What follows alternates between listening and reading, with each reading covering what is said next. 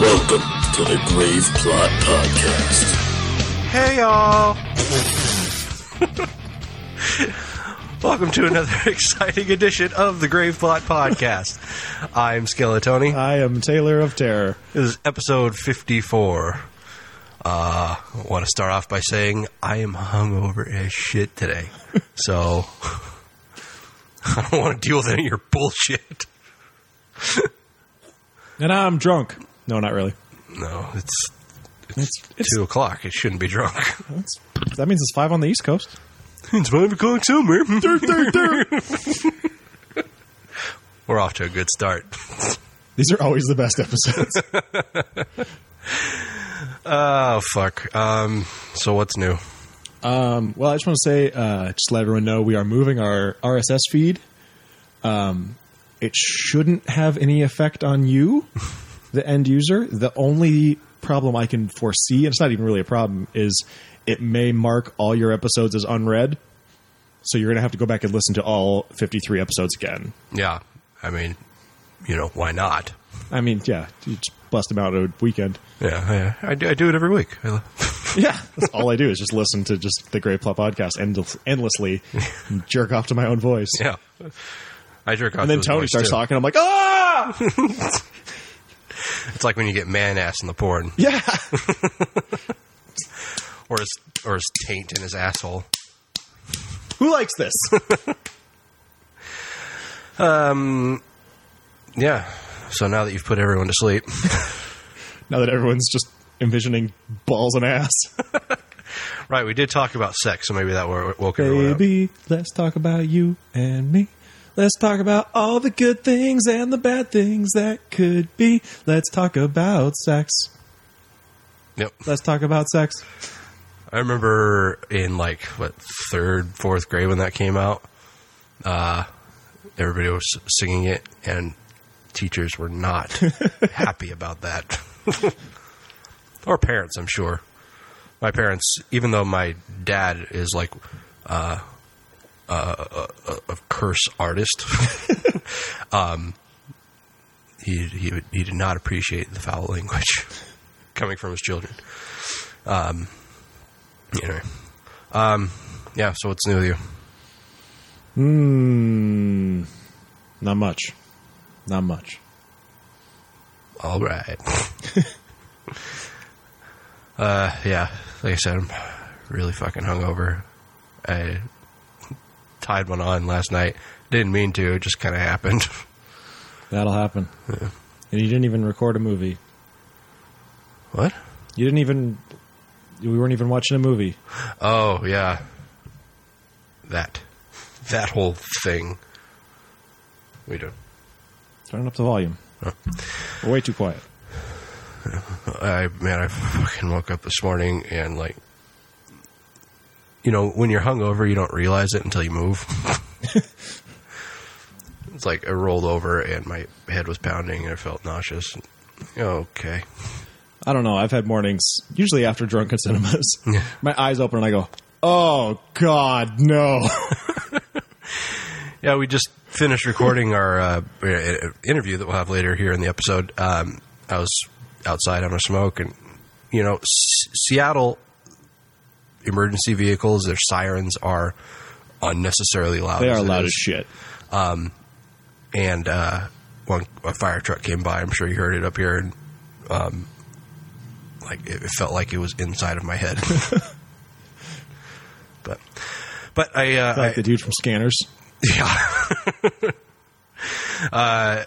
But I pounded an entire bottle of Pedialyte on my way up here, so I'm waiting for that to take effect.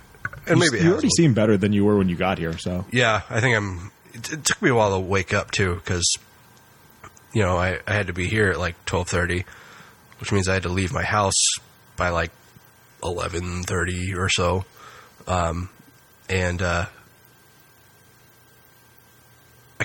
lost my train of thought. Fuck. What was I talking about? Driving? Right. Fuck. I hope the whole episode isn't like this. Me too. Christ. I'll fucking do it myself. I don't remember where I was going with that. It's not coming back to me. All right. Shit. Oh, right. We got home at like 4 a.m. last night. And, went right to bed, but, it still took me a while to fall asleep. And then I had to wake up at like 10:30, 10:45. So last night was the first time in like a week that they weren't doing the alarm testing at the light rail station. So I actually got like a full night of sleep. Oh, so fucking good. Yeah, that'll do it. Yeah. I've been miserable all week. Now, why don't you elaborate on what you're talking about? Well, I live right across the street from a brand new light rail station, and apparently they can't do alarm testing while the buses are still running. So they have to do them between 1 and 4 a.m. And they're unnecessarily loud. And it's beep, beep, beep. Please evacuate. Please evacuate. And they didn't warn us that this was going to happen. So the first night we're like, whoa, what do we do? Like, do we need to run? Like, I don't know what to do. Where do we go? Quick to the light rail. People jumping out windows and shit. Yeah, it was a mess. So it's still going. It's going to be going until the light rail opens, apparently, which is March 19th. Awesome. Yeah. So I'm going to be a real pleasure to be around. Yeah. I mean, you're already, like, borderline intolerable. Yeah, I know. And now I'm just going to be angry and grumpy as well. Yeah. On top of being a bitch. Hey, fuck you. Anyway. Anything else?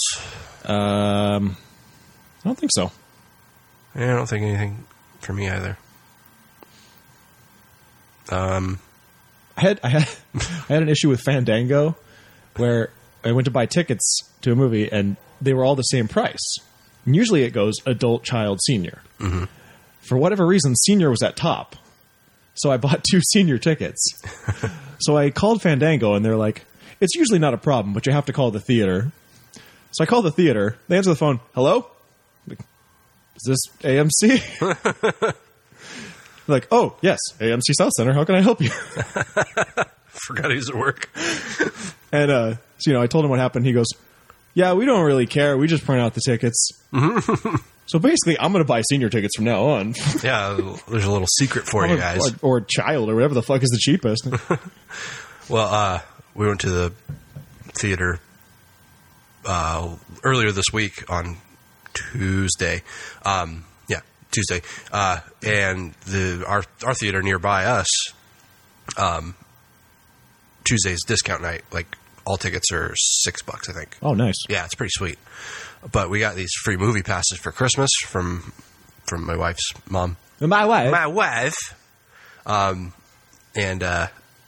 we tried to use those, completely forgetting it was the discount night. And the girl actually was kind enough to remind us. She's like, do you want to just pay for the tickets and save these? Because it's cheaper. Is that like half price? I think, yeah. Then she should just let you use one for both of you. Well, it's like they renovated our theater. I don't think you've been there since they've done this, but they've got all. It's kind of like the Cinerama here. It's like all easy chairs. I still haven't been there. We're right, but you know. Yeah, somewhat. Yeah, all the theaters are all easy chairs now. Sweet. Actually, I think like the bigger theaters, like everything has, or every theater has bigger auditoriums for more popular movies.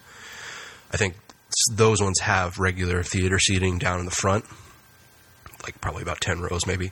But the rest of it's all those like easy chairs. And, typically when you go in a theater, you just kind of pick wherever you want to sit.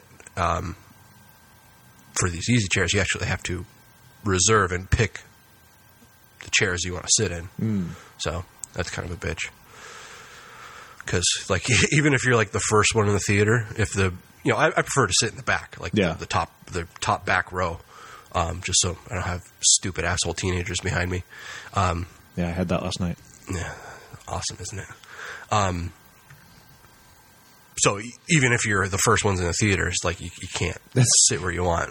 That's part of I'm going to bring that up in the review, too, because there's some funny shit happening while I was in the theater. Right. Anyway. These chairs are nice, though. It does make it difficult to stay awake. That's what I imagine, yeah. Yeah. It's fucking weird people go in there, though. I mean, like, same weird people that are always in a theater, but now they have, like, more room to do weird things. Because, like, they'll take off their shoes and, kick their feet up. It's your fucking living room, It's like guy. your living room, goddammit. People, like, brought blankets and shit. What the fuck? What is going on? Are they homeless and they just, like, can only afford a movie tickets? Well, Like, that's what the $2 theater's for. sure, yeah. Seriously, the $2 theater in my town... Homeless people just camp out? Yeah, they just, especially like during the winter or like when the summer's its hottest, they'll go in there to either keep warm or keep cool. Makes sense. Yeah, I mean, why not? Yeah. $2, watch a movie and get out of the elements. But then do they just, like, camp out for the rest of the day until somebody comes and kicks them out, or?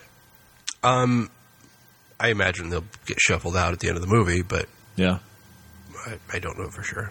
But they'll come in like just regular theater seating. They'll kick their feet up on the row in front of them with their shoes off. And They just stink up the place. yeah. But, I mean, it's like they're homeless. What do they have to lose? Fair enough. So, we've been talking a while. Yeah. Maybe we do horror business now? Yeah, might as well. All right.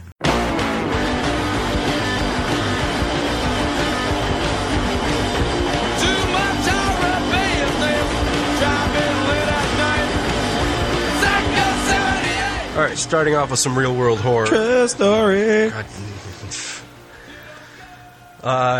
There's a new fad going around of dolls supposedly possessed with the souls of dead babies. This kind of ties into one of our reviews. Just a bit, yeah. Apparently it's getting really popular in Thailand. They're called Luktep dolls, also known as child angels, which adds another degree of creepiness to it. They're being made by a woman named Mei Ning, who invokes the Hindu mother goddess Parvati to place the soul of a child into the doll. So, magic. Voodoo. Celebrities, of course, are all over this. Just like, Now, is this The Secret. American celebrities, or is this specifically Thai celebrities? I don't know, but I'd have to assume that, judging the overall intelligence of an American celebrity. I'm sure Gaga's probably got like 12. Oh, yeah, just because she's a fucking creep. Yeah. But celebrities are claiming that owning one brings them good luck. Sure. That's an absurd claim. Yeah. Why would having a dead baby soul bring you good luck? Well, because the baby, the child angel watches over you. So creepy. What I'm wondering, is this like just any child spirit, or is it like parents that lost their child and then have the spirit of the child put in the doll, or how does this work? I don't know. I'm not meaning. She says invokes the Hindu goddess. Are people Hindu in Thailand? I have no idea. I thought they were mostly Buddhist. That's what I kind of gathered. Not to get theological here, but like, I think a lot of people consider Buddhism more as like a way of thought, kind of like Confucianism, rather than a religion. Since I don't really know that Buddha is considered like a deity. Interesting. So I don't know. I don't know either. People dress them and treat them like live children. So we're just really upping our creep game here. Yeah, I'm wondering if The Boy, one of the movies we'll be reviewing later, is it actually inspired by these? Because this sounds pretty much like the story. It does, yeah. Weird stuff. Thai Smile Airways. Which, by the way, is a great name for an airline. Thai Smile? Come on, that's awesome. That sounds like a sex act. She gave me the old Thai Smile. Is that when you find out that you're Taiwanese, or no, not Taiwanese, Thai, just Thai? Yeah, just Thai. When your Thai hooker is actually a man? I hope not. The smile comes from the she-male, not you. Nobody wants to find that. The Saigon whore that bit my nose off. Anyway, but yes, Thai Smile Airways is announcing that they're going to be allowing the Child Angel... Goddamn. It's such a creepy name. Owners to purchase a seat for their dolls and take them on flights. Seems like a waste of money. Yeah, I just put it in my lap. Yeah. Or, in the overhead compartment. Sure. Because it's a fucking doll. Right. So, if you're a total fucking creep and weirdo and is into having fucking dead baby souls follow you around, look into this. I'm going to try and find the website. Hang on. Okay. Taylor's doing some research. Oh, here's an interview with Mei Ning. Awesome. Let's get her on the show next episode. No. Oh, man. Yeah, I don't know. They don't have a website, apparently. How do we buy one? I thought it would be like, lucktep dot whatever the extension for Thailand is. TL? I don't know. Maybe. Check Amazon. By the way, go to Amazon.com. No, graveplotpodcast.amazon.com. Is that right? Amazon.graveplotpodcast.com. That's the one. And get free 30 days of Prime. Hey! And buy a Lucktep doll. Because we're assuming they're on Amazon. Fucking everything is on Amazon. So on top of drinking like all the whiskey last night, between me and our buddy Brian, because I shared a fair amount with him, but I smoked an entire pack of cigarettes last night. That would be Brian Martin, star of Addicted to Halloween. Mm-hmm. Bonus man. Bonus man. It's not even a thing. Anyway. Fucking creepy dolls. All right. Moving on.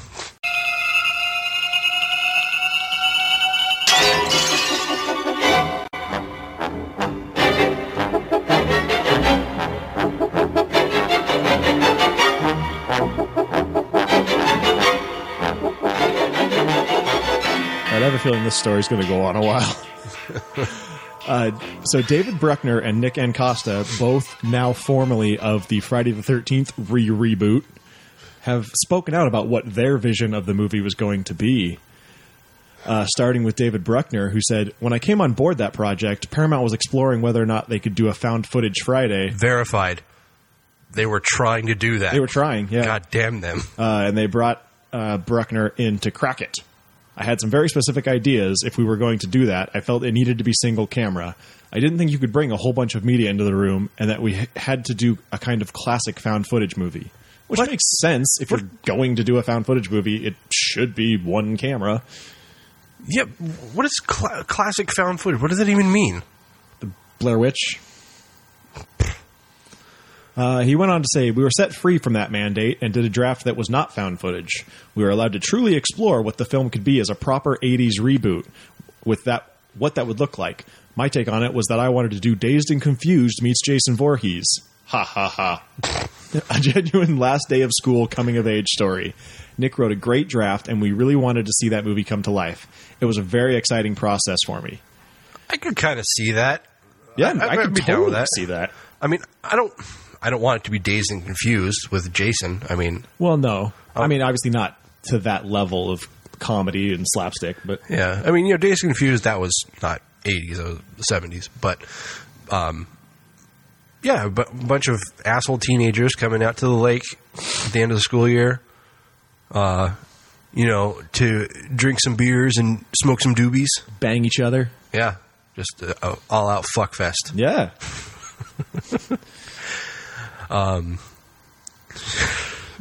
Fingers in everybody's assholes. Don't even know where they're coming from.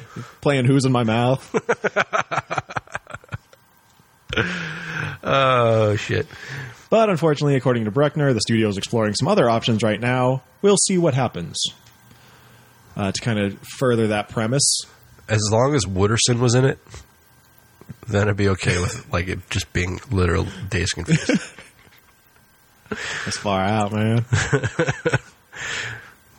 Tell you what I love about coming up to the lake, man. All right.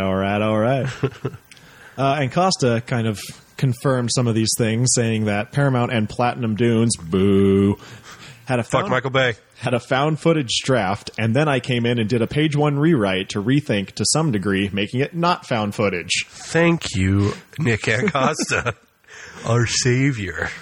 Yeah, basically, he came in day one and said, no, that's dumb. I worked really closely with David. His idea from the first meeting was he wanted Friday the 13th to have likable, real characters and be set in the 80s. Jason shows up and shreds everybody. Boom! It's that easy, folks. That's how you make a fucking Friday the 13th movie. It's not an art form. Why is this movie not being made? Because fuck Michael Bay?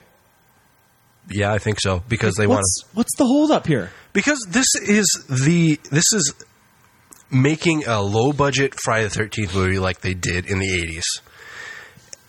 And that's not what Paramount wants. Paramount wants a multi-million-dollar blockbuster.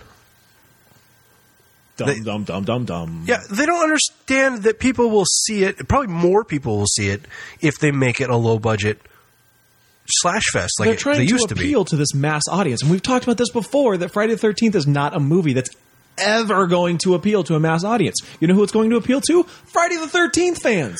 Yeah, and you know the people that you'll draw in are fucking stupid teenagers.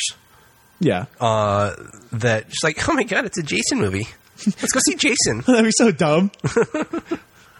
Yeah, and then even if you make it for them instead of, you know, actual Friday the 13th fans, they're not going to like it because it's not their thing. Yeah.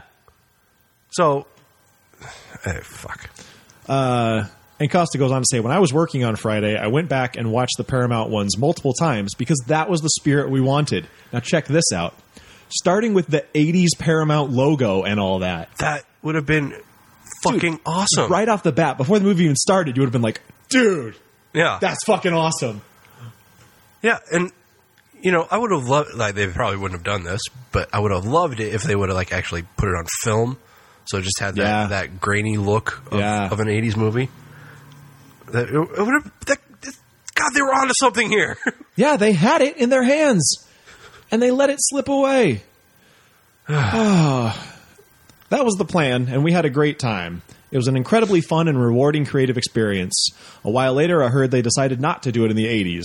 I'm bummed they didn't. Oh, wait a minute. This is news. So they're not doing it in the 80s now. They've completely thrown that out the window. It's because the people at Paramount are real. Fuck my life. I'm bummed they didn't do the draft, but I'm more bummed that David is not on the project anymore. I'm not. Fuck him. This fucking found footage. I'm disappointed that Ancosta's not involved, because it sounded like Ancosta knew what the fuck he was doing. Yeah. Ancosta's head was not up somebody else's ass. Yeah. And I mean, Bruckner, he at least, you know, he liked the idea. He was going with Ancosta's idea, not going with the found footage bullshit. Right. God damn it. God damn it. So this is going to make whatever they put out even more disappointing, because this sounds great. Yeah. This is like getting like half a hand job. Yeah. Like, get you started. You know, you're a couple minutes away from popping, and then she just stops. And then punches you in the face. Right. Once the movie actually comes out, that's going to be the punch in the face. And just backhands your dick. What? Yeah. Just right in the balls. Like, no! Not while it's hard. Oh, ouchie. So, the moral of the story is fuck Michael Bay. Yeah. That's usually the moral of most stories. I wasn't too excited when Bruckner came on because it really seemed like they brought him on specifically to do a found footage movie. Oh, most definitely. Because of his experience with VHS. I was a little more excited when Encosta came on. Encosta, of course, was involved with Hannibal. And it sounds like he was right up the right alley, and now it's all gone. We're so close. We were so close. Fuck my old boots. So who's the guy writing it now? I don't know. Some asshole. Oh, okay. Well, fuck that guy. They're still not going to do it in the winter. I'm almost positive. Oh, I'm sure not. Because why do that? Why do something awesome? That might actually be not saying that they were going to do that, but something that everybody wants. They haven't done it, and they could have potentially done it with this 80s remake, 80s style movie. Yeah. But if they're going to do like a end of school year type thing, that wouldn't have made sense. True. Yep. Well, we're hoping for the best, expecting the worst. Yeah, as we do with Platinum Dudes. Yeah. We are family. I got all my sisters with me. We are family. Get up, everybody, and sing. The team behind American Psycho is coming back together to create another Manson movie. By the way, happy birthday, Christian Bale. American Psycho. Word. Patrick Bateman. Yeah. God, aren't there like 1,000 fucking Manson? Did that one with Tristan Risk ever come out? I don't know. I mean, I know there's so many. I've lost track. Yeah, she's very busy, and I'm starting to feel like we're never going to see any of her movies because it seems like they're never coming out. It feels that way, but I think maybe it's just because she's done so many recently that they're all kind of in post or something. Could be. Also, another one that never came to fruition was the one between Rob Zombie and Bret Easton Ellis, author of American Psycho. Right. But yes, they're coming together for a Manson film, aptly titled The Family. La Familia. Yep. Now, that's a pleasant title. I don't think this is going to give you the warm and squishies. But screenwriter Genevieve Turner and director Mary Herron are Guinevere. Huh? Guinevere. What did I say? You said Genevieve. Yep, Guinevere. That's what it is. One of those fucking princess names. They're all the same. It's based on a pair of books written by Ed Sanders. They're true crime novels. Well, one of them is by Ed Sanders. They're not both by Ed Sanders. Oh, excuse me. Yes, true crime novel titled The Family. Also, The Long Prison Journey of Leslie Van Houten, Life Beyond the Cult. It's a nonfiction book from Carlene Faith.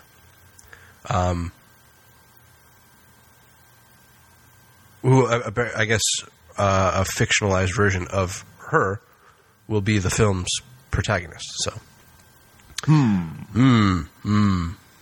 So, why would they fictionalize a true crime movie? America. That doesn't make any sense. Love it or leave it. These colors don't run. God damn you. It's being described as a procedural that will focus on Faith's time with the three women at the center of the murder of Sharon Tate. So,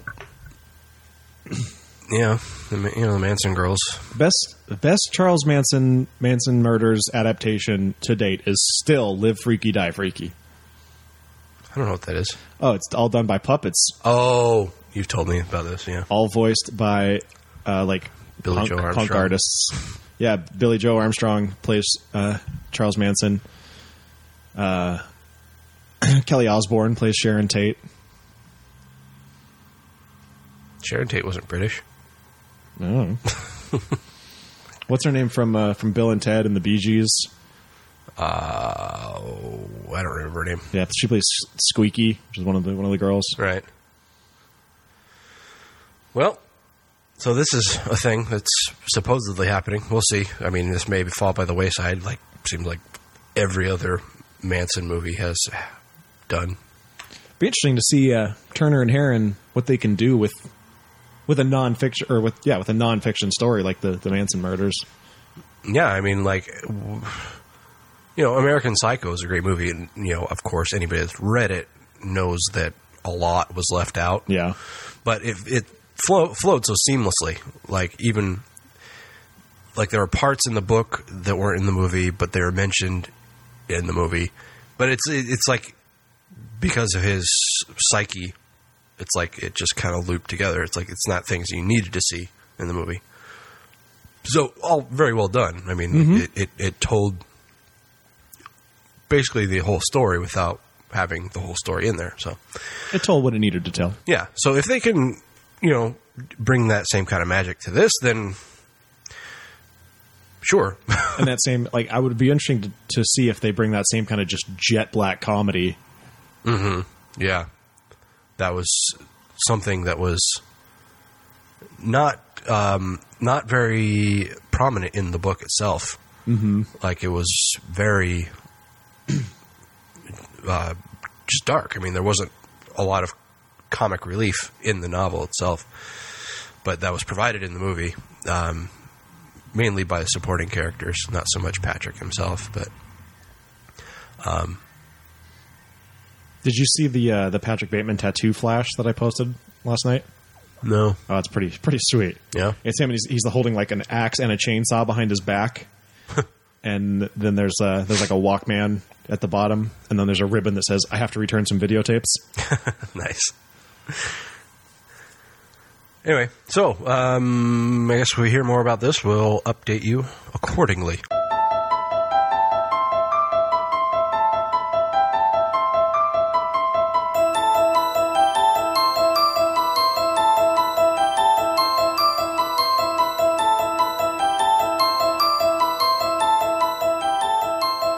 This is going to be a rough one. So who's ready for some bullshit? As my cousin likes to say, fuck my old boots. Fox has ordered a pilot for, stay with me, The Exorcist. The one fucking thing that you don't touch. Like, that was an unspoken rule. You don't touch The Exorcist. You leave it. Yeah. There was rumors going a while back that Morgan Creek started selling off a bunch of their properties, but The Exorcist, as well as Major League, were two that they were like, no, you can't have these. These are ours. They're precious. And everyone was like, oh, well, clearly Morgan Creek is going to be remaking Major League and The Exorcist. Sorry, I thought Taylor's more interested in Major League. He's actually more upset about remaking Major League than he... I really am. Nobody but Charlie Sheen can play Rick the Wild Thing Vaughn, okay? But no, there was rumors around that they were going to remake The Exorcist, and they were like, no, we're not going to do that. But apparently they've been shopping the idea of an Exorcist TV show since 2013. Motherfucker.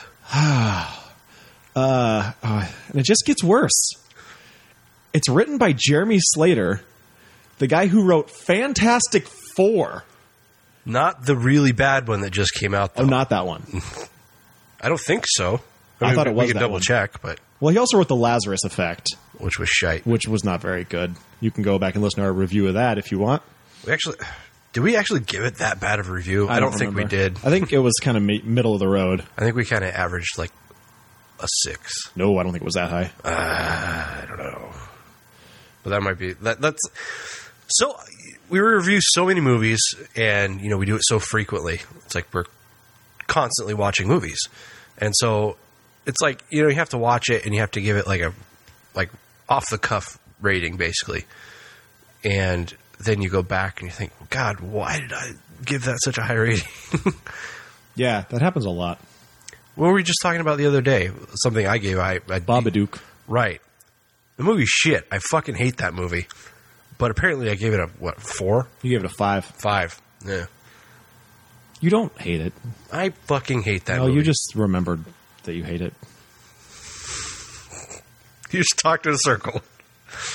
You remembered incorrectly is what I'm trying to say. Oh, pardon me. I gave Lazarus Effect a 4. You gave it a 6. Yeah. I shouldn't have done that. This is... I shouldn't be talking about this. I don't think this is harming my credit as a movie reviewer. Yeah, well, I don't know. See, so clearly you remember things poorly. Fuck me, right? Fuck you. Nope, he wrote the new Fantastic Four, the one that just came out. Oh, that was The so really, bad. really bad one. So this is going to be terrible. It's being described as a propulsive, serialized, psychological thriller. That's right. Fuck right off. Fuck off. God damn it. Following two very different men tackling one family's case of horrifying demonic possession and confronting the face of true evil. Two very different men. Is that what we said? Yeah. Yeah. Is it the priests? Old priest and a young priest? Father Marin and Father... Probably not. I mean, this is clearly going to be so far off the it is. Yep. I'm so fucking angry. So far off the fucking rails is what I was trying to say. Oh, it's Fox. It's going to be absolute shit. It's gonna be like a rogue cop and like a fucking family man. Oh, well, no, this is going to be basically, it's serialized psychological thriller. It's going to be every show that they do currently. It's gonna be the X-Files. It's going to be the X-Files. Precisely. I have very little faith this will have anything to do with Reagan. Oh, I'm hoping that the one family that it's talking about would be Reagan and her mom. It's not going to be. I can already tell you it's not going to be.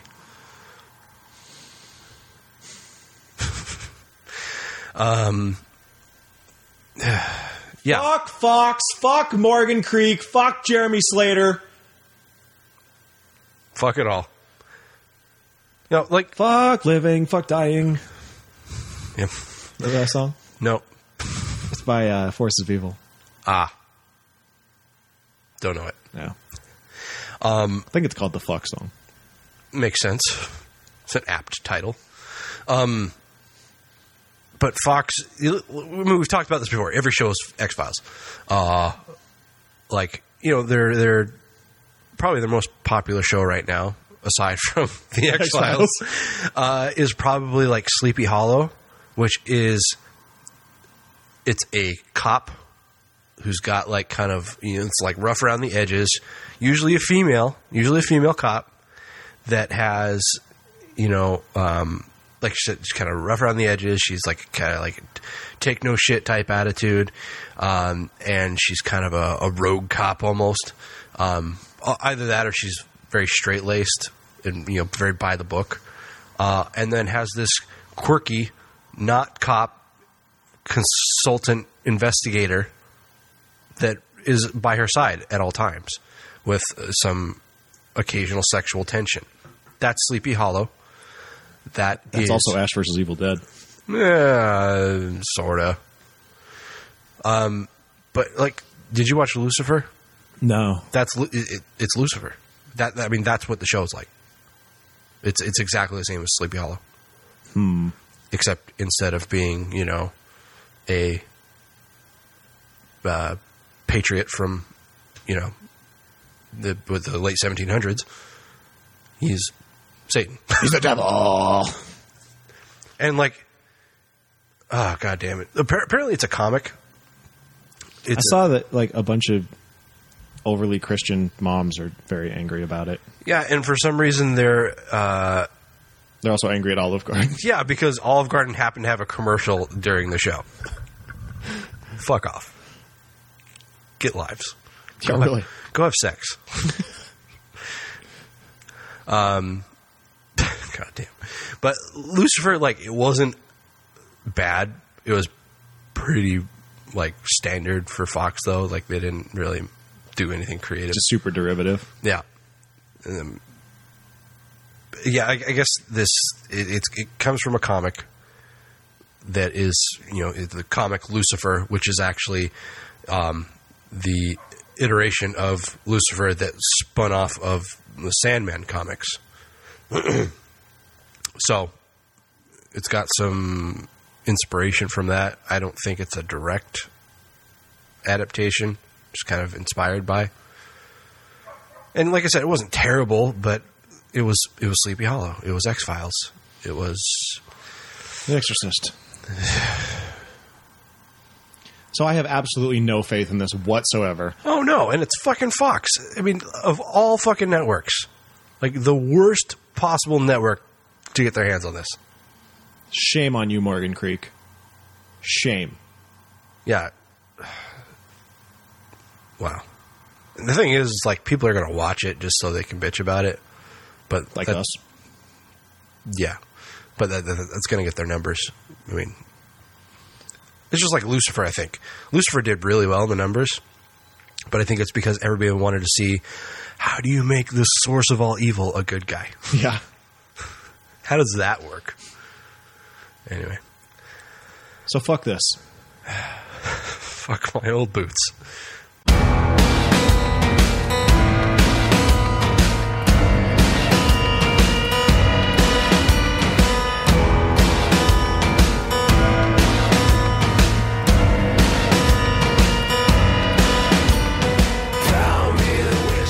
So the WGN show Salem is coming back for a new season soon. Anybody that watches it knows that the theme song is actually performed by Marilyn Manson. It's really catchy. It's creepy as hell, but it's catchy. Really? Yeah. I don't think I've heard it. Really? Okay. You haven't watched the show, have you? I have not. Yeah. Well, that's not for everyone. It's painfully slow at times. So, I mean, it's you got to really stick with it to get anything out of it. And, when I have time to kill, it's just kind of what I do. But so Marilyn Manson does a theme song, and now he's actually going to be appearing on the show. He's going to star as Thomas Dinley, who is the barber and surgeon, because that's how they did things back then. He's a cutter. He just cuts things. Hair, skin, flesh, whatever. Cut. Well, it's like, actually, back in those times, barbers were also dentists and surgeons. So you would just go in and just be like, give me the full package. Yeah, just Give me a head to toe. They cut your hair, clean your teeth, take out your appendix. 2 bits. 2 bits. Yeah, so he's going to be surgeon. He's the go-to for a shave and a haircut. 2 bits. 2 bits. No tune can avoid the old shave and a haircut bit.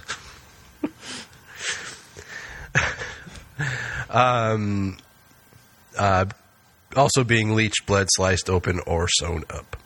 Continuing its bloody, sexy, and fantastical reimagining of colonial America. It is sexy as fuck. So sexy. I don't know how they get away with some of the shit they do. Oh, yeah? Yeah, like there's like Blood orgies and shit? yeah, actually. Nice. Actually, maybe it wasn't blood. It was like mud or Jism. mire or something. Mung. Mong wrestling. Go back and listen to our review of Mary Shelley's Frankenstein. Please do. It's one of my favorites.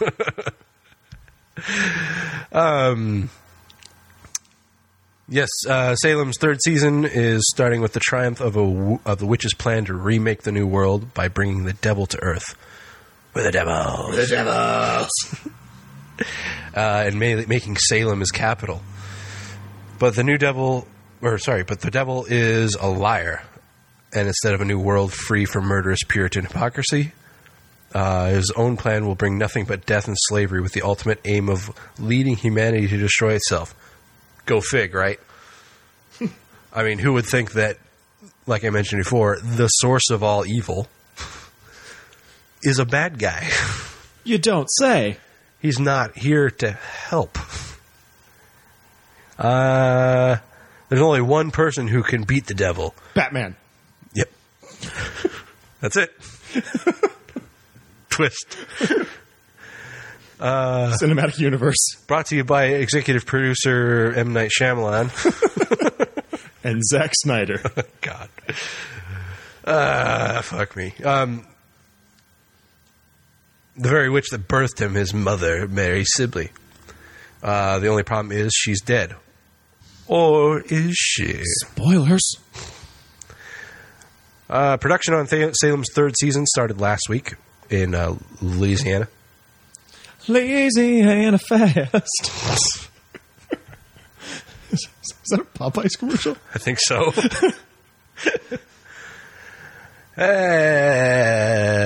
So, yeah. I'm looking forward to this. Could be cool. I like the show. I know it's not everybody's cup of tea, and I see a lot of bad reviews about it. Basically, the same caliber of complaints that you get about Walking Dead. That it's not enough zombies. It's too much of a soap opera. It's like the same thing could be said about this. I mean, there's usually some involvement of like witchcraft in every episode, but it's very slow. But like I said, if you've got time to kill, then and you've got an attention span that lasts more than a minute, then you could enjoy this. So There are worse things to watch. and if you like Marilyn Manson, that's a bonus. Yeah. I'm curious to see what he's going to look like. Oh my God! Have you seen the picture of him where like it's a meme and it says Marilyn Manson is turning into Nicolas Cage? No. Oh my God! It's a picture of him like recently. He looks so much like Nicolas Cage. God, he was in a movie recently where he looked mostly normal. That's weird. He also looks a little like M. Shadows. Like an older M. Shadows, yeah. Yeah. M. Shadows let himself go. Wow, that's weird. That's creepy as shit. Anyway. So look out for this. Watch Salem on WGN on Tuesdays at 9. Is that right? I don't know. I don't know. I think I watch it on Hulu. I don't get double. Watch it on Hulu. I think it does premiere in the fall, though. I think that's when it comes out. This fall on Hulu. Watch it. Or don't. What am I, a cop?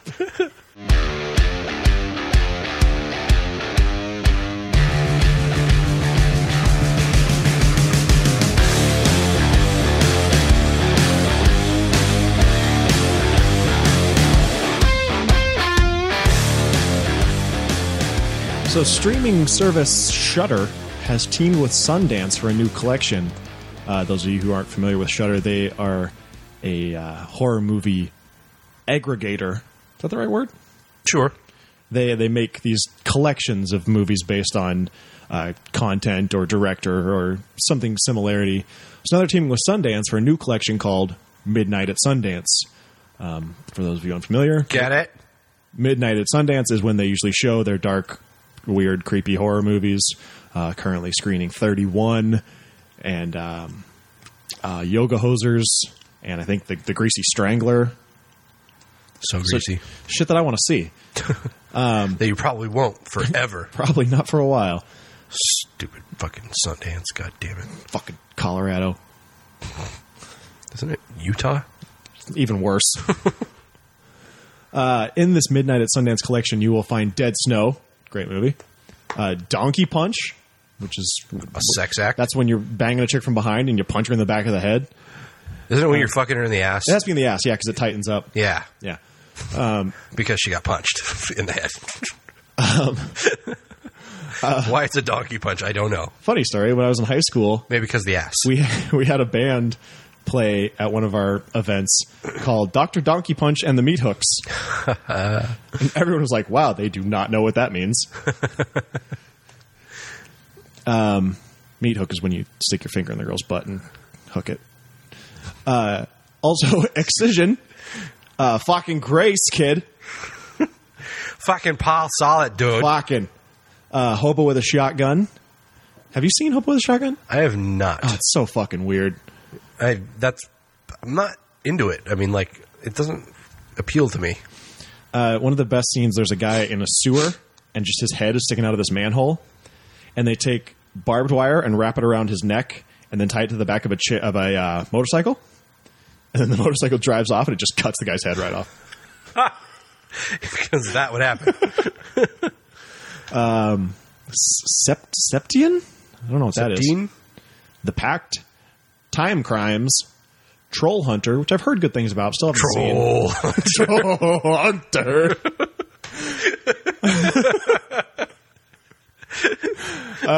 And VHS. Yay for VHS. Hey, it fell apart there at the end. Started strong. Ended shit.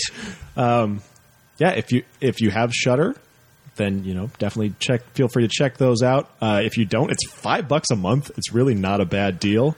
I checked. You get a free trial for 5 days or something like that. I think 7. Okay. Yeah, it's not bad. I mean, I had trouble because they don't have an app. Well, I mean, sorry. If you have like a Apple TV or Chromecast or anything, they don't have an app for that. You can supposedly stream it. I had trouble streaming it to my Apple TV.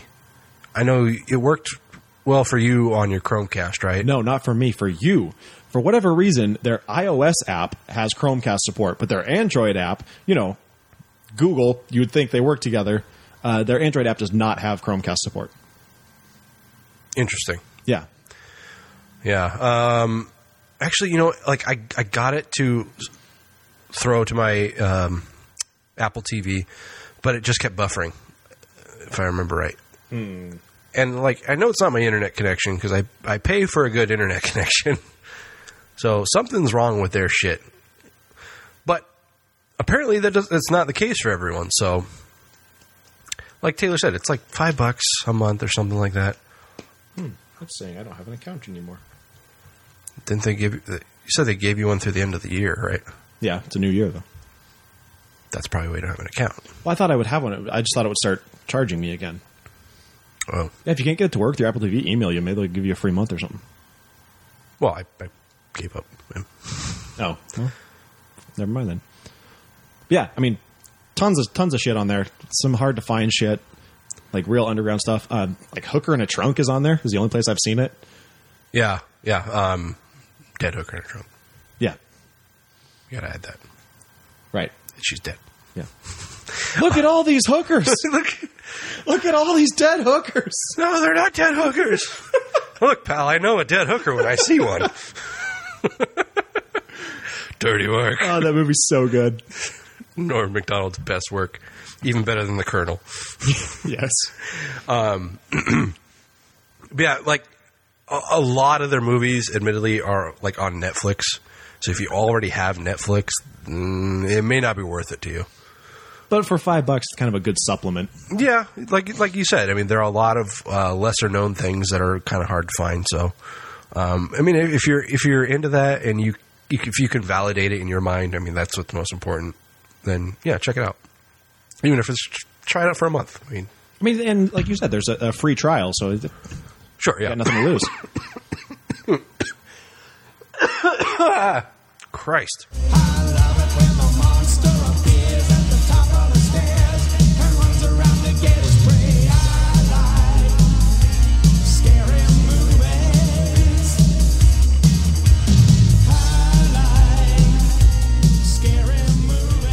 So Netflix has really ventured into original stuff. I mean, everybody is obviously familiar with a lot of their series, or their television series, I guess. Yeah. And I don't think they've made a lot of movies. I mean, I know they do. Obviously, the episodic series, they have a lot of stand-up specials. But I can't recall any actual movies that they've done. Can you? They just did one with Adam Sandler, The Ridiculous Six. Right, but I think That's the only one that comes to mind. Yeah, that's the only thing I can think of.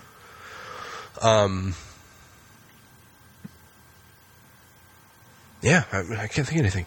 But they're really up in their shit here. Nope, not up in their shit. Up in their game. All up in that shit. And they're working on 3 new horror movies. So, appealing to their audiences. First one, titled ARQ. ARC? I think it's Ark. Okay. Written and directed by Tony Elliott. Not familiar with him. Me neither. Story of an engineer trapped in a house and surrounded by a gang of mysterious masked intruders who must protect a technology that could deliver unlimited energy and end the wars that have consumed the world. The catch, the technology has created a time loop that condemns them all to relive the same day over and over. So it's The Purge mixed with Groundhog's Day. Yes. Second one, Clinical, directed by Alistair Legrand of The Diabolical. Dark thriller in which a psychiatrist, Vanessa Shaw, that's the actress, not the character name. Yeah. Well, maybe it could be. Maybe she's playing herself as a psychiatrist. Tries to put her life back together after a violent attack. As her past continues to torment her, she seeks to repair the life of a new patient with his own terrifying history. Legrand and Luke Harvis have written the script. Third movie, I Am the Pretty Thing That Lives in Your House. It's an interesting title. A faceless old woman that lives in your house. Yeah. Or the secret lives in your house. Stars Ruth Wilson as Lily, a young nurse. The pretty thing that lives in the house. A young nurse hired to care for elderly Helen Bloom, a best-selling author of ghost stories who has chosen to live out her final days in her beloved country home. A home that holds a horrific ghost story of its own. Bob Balaban and Lucy Boynton co-star. I don't know who any of those people are. Bob Balaban, he's in all those Christopher Guest movies. Like, how am I supposed to take him seriously? You know Bob Balaban. He's like he's a short little guy with a beard, bald head, like circle glasses. He played the NBC executive on Seinfeld. Oh, Yeah. from The Muppets Take Manhattan, Sure. Yeah. if you like. I don't want to see any of these. No. I mean, Vanessa Shaw's cute, but I don't know. That's enough to make you want to watch it. Yeah, none of these sound all that entertaining. Do not expect reviews of these on the Grave Plot podcast. Just, don't build up your hopes. So that's that. We don't know when they're coming out, I don't think. But Someday. at some point, they will exist. Probably. They will come into our world. Probably.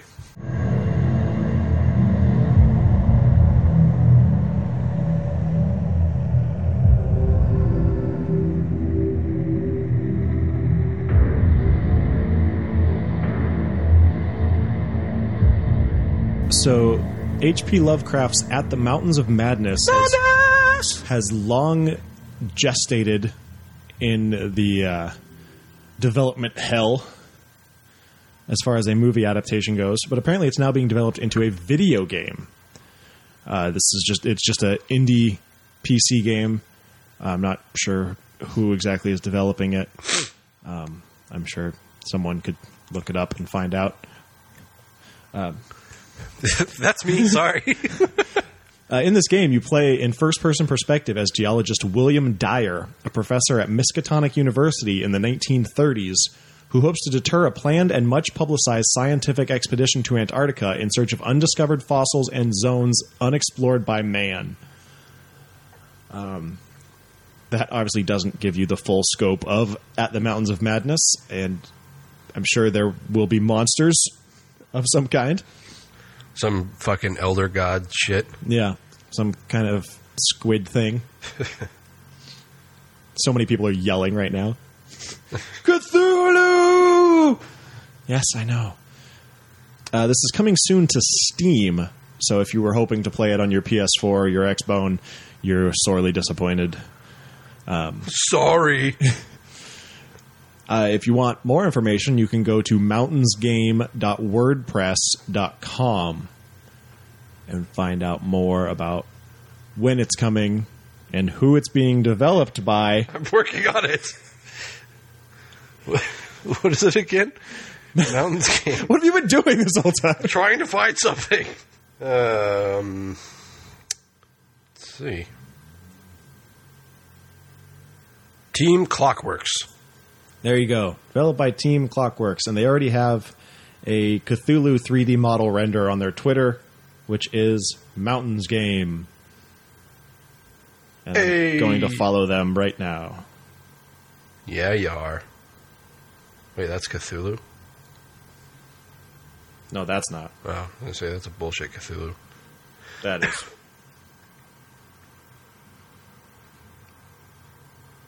Not bad, not bad. So yeah, check that out if you're into video games or H.P. Lovecraft or all of the above, like Max Zaleski. Calling you out by name. Play the game, Max. Do it, Max. Come on. Play the game. Everybody plays the game. Queen. Queen song right there. Thanks. Thanks, Tony. Sometimes I sing Queen on the weekends.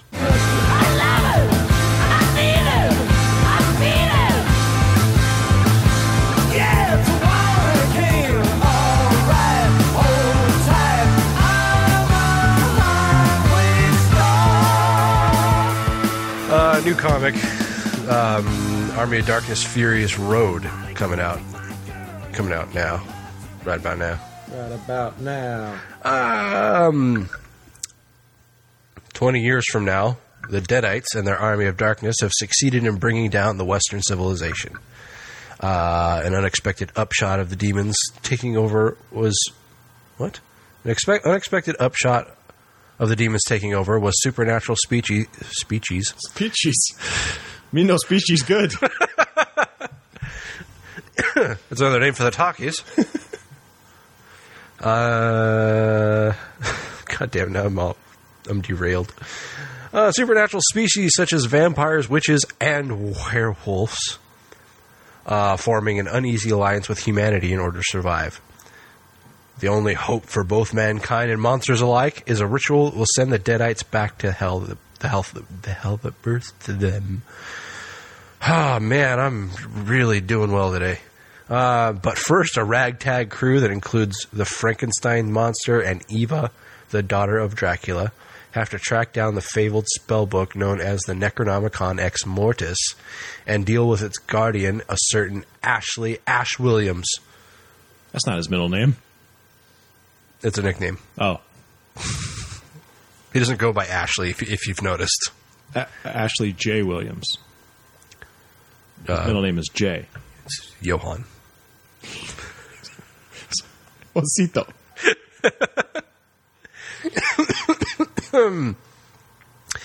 First issue comes to comic book shelves March 2nd. So, as an advocate of supporting your local comic book shop, don't buy it on Amazon. Go to a comic book shop and buy it. But if you are going to buy it on Amazon, go to amazon.greatplotpodcast.com. Right. So this is like Army of Darkness meets Mad Max. I guess, yeah. I mean, the title Furious Road even seems like they're like trying to directly rip off Mad Max. Oh, yeah, definitely. I mean, have you seen the cover? Yeah. Yeah, it's pretty much identical. Well, not identical, but there's definitely a Mad Max theme to it. So check it out. Groovy. Bruce Campbell, everyone. Mad balls, gross for one, gross for all. We play with a mad ball, they're gross, funny, yucky, sick. There's 8, so you can take your pick. We throw, catch, it's fun. There's so much gross in every one. Freaky fun is what they're for. There's so much ugly, so much more. Gross So if for you're like one, Tony and gross I, for all. you grew up in the Mad 80s, balls. and you remember fucking Mad Balls. Mad Balls. That was the theme song to Mad Balls. It sounds eerily similar to Troll Hunters. Troll Hunter. For those of you who weren't familiar, who didn't grow up in the 80s or didn't have awesome things, They're little babies. Mad Balls were just these little soft, squishy balls. Phrasing? With like awesome, gross monster faces on them. They were pretty great. Yeah, they were awesome. Well, they're back! Yes! They're now called Mondo Balls because they're made by Mondo and branding. The first three characters are Slobulus, Skullface, and Hornhead, all of which were favorites from the 80s. Hey! There's also a brand new one featuring Marvel's Venom. That looks pretty badass. It does look pretty badass. So obviously they have some kind of rights negotiation with Marvel, as well as other entities, because future Mondo Balls will have characters from the Gremlins, Little Gizmo, Bright light! as well as Friday the 13th. Hey! We're talking Jason Mad Balls, people. Oh, I'm all over that. Tony's getting 8. I'm going to buy all of them. You can't have any. He's just going to make a ball pit in his living room. And I'm like, His wife's got to come home. He'll just be laying in it. She'll be like, "What are you doing?" He'll be like, "Peeing." I don't know why he's peeing. Just 'cause that's what you do in ball you pits. pee in the ball pit, yeah. And you come out with wet socks. Mondo's creative director, Brock Otterbacher. All right. He says, "This line is one of the most fun projects I've ever had a chance to work on. We're super excited to launch these gross little guys. If you want to get yourself some Mad Balls." I'm not calling them Mondo Balls. I'm sorry. They're fucking Mad Balls. Yeah, I don't give a shit. If you want to get yourself some Mad Balls, pre-order them at Mondo Tees. That's TEES.com. Yeah, and, you know, we had this discussion when we were kids. Mondo Balls were like, or sorry, Mad Balls. Mad Balls were like $5. These are no doubt going to be like $20. Oh, yeah, 1999 probably. Yeah, because Mondo Tees is a little boutique shop that makes like pop culture shirts mostly. And yeah, because they have the rights to it and because they're probably making them in small amounts, it's no doubt going to be, there's going to be a good price point for them. For sure. So on to Remains. Underworld TV series is in the works, apparently. Been hearing this for a while, though. It's like, so we set the series on fire, we stomped it out with boots, and now we're hitting it with a shovel. Yeah. But creator Len Wiseman told Collider, yes, there's been a lot of conversations and even development on what the series would be. It's really appropriate for television, apparently. Okay. According to whom. In terms of how those characters can really tie in, but also become something new. It's really an attractive space. I don't want to put a date on it because then that's going to be printed and I might not happen to have it in that time frame, but it is a thought. So maybe it's not solid. It's in the works in a very preliminary sense. Yeah. They're thinking about it. Tom Cruise has officially joined The Mummy, which is coming out June 9th, 2017, and nobody cares. They're really just cementing this like being a bad movie. Yeah, if there was any inkling for me to see it, it's gone now. Yeah. I have a love-hate relationship with Tom Cruise. I really like the Mission Impossible movies, and he's badass in them, but I hate everything else about him. I really like Rain Man. Sure. I like Cocktail. Yeah. Pretty much his 80s stuff. Yeah. Before he joined Scientology. Right. Well, I think he's been a Scientologist for a long time. Oh, well. Whatever. No, I find him a deplorable human being. And I don't like anything about him, but I can't help but watch a lot of his movies. But not this one. No. Because this is going to be really bad. Yeah. Speaking of Oh. really bad movies, Was that me? Is this one me? yeah. Sorry. Amityville Awakening gets an April Fool's joke. Well, April Fool's Day release date, which makes sense because this movie is a joke. Yeah, if you remember, this movie was like had a release date of last year, And then it didn't. and then they just didn't. Psych. But in case you care to remember, Belle, her little sister, and her comatose twin brother move into a new house with their single mother in order to save money to help pay for their brother's expensive health care. But when a strange phenomenon begin to occur in the house, including the miraculous recovery of her brother, Belle begins to suspect her mother isn't telling her everything, and soon realizes they just moved into the infamous Amityville house. How do you not know? Yeah, how do you not recognize those fucking windows? Well, I don't know if this is going to like be based in reality or not. I mean, the original Amityville house doesn't have those windows anymore. This is true. But it's being directed by Frank Calhoun, who was the man behind the Maniac remake, which Taylor liked more than I did. But Yeah. I think the general consensus was pretty good. This is a bad script, and I don't think I think fucking Jesus could direct this, and it would still suck. Taylor has a very emotional bond with the original Amityville. The original Amityville was great. Everything else since has been shit. I like the remake. What We Do in the Shadows spinoff that I think we've talked about on the show before. I don't know that we have. I thought we did. I wanted to fit it in for a review at some point, but like I think when it was released, we already had we already commit ourselves to movies several months in advance. So Do it for Week of the Vampire. I could. Well, it's got a spinoff officially. It's going to be about the werewolves from What We Do in the Shadows. The werewolves, not swearwolves. And it's going to be titled We're Wolves, as in we are wolves. Right, but like werewolves. Right. It's a play on words. Right. If you haven't seen What We Do in the Shadows, you should get on that. It's on Netflix. Oh, is it now? No, I watched it on a plane. You watch it on a plane? Yeah. Okay. It's on HBO, I guess. So if you have HBO or HBO on demand, you can check it out there, or you can rent it.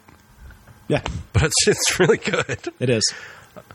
And the guy that I'm totally spacing on his name now, the guy that plays the lead werewolf, the alpha male, he is Reese Darby. That's his name.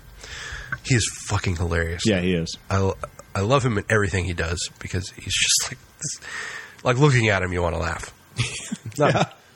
He's Not like laugh at him, but he's just got that aura about him. yeah. But anyway, continuing on. This is me. Yeah. God damn, I keep getting thrown off here. American Horror Story Season 6 apparently might be about Slender Man. Okay. Someone else wrote the script, and American Horror Story wants to adapt it to to fit to the show, says US Weekly. Or is it Us Weekly? I don't know. I think it's Us Weekly. They have to buy the rights, then they're going to figure out the cast from there. So basically, some guy who won't put his name on it is saying this might happen. yeah. And this was... Sounds very preliminary, and I don't put a whole lot of stock in it, but... This strikes me as a bloody, disgusting story, but I think the first place I saw it was iHorror, which was disappointing. Well, I mean, it started with US Weekly, so... Yeah. Who knows? Bad news and good news. Bad news, they're making a sequel to Mama for some fucking reason. That was so bad. Mama was so bad. Yeah, it was. But the good news is that the team who made Starry Eyes is jumping on board. The team of Dennis Widmer and Kevin Kolsch. However, neither star Jessica Chastain or executive producer Guillermo del Toro will be returning. So, okay, that's a thing. I don't know. Whatever. Fuck it. Yeah, Starry Eyes was good, so that's a plus. Yeah. Mama was bad. That's a minus. Yeah. No Jessica Chastain or Guillermo del Toro. That's another minus. If you've seen Mama, you may be in the same boat that, like, you don't even know how they're going to make a sequel, Yeah, that too. unless it's like a completely different. Although I also read story. that it's not going to be tied to the first one. Okay. So why make it? Yeah, and even that doesn't make sense. And I mean, I won't spoil the movie, but it doesn't make sense. Who knows? Maybe they're fucking rebooting it already. So that's it for horror business. I tell you what, guys, we have an interview on tap for you. It's pretty good.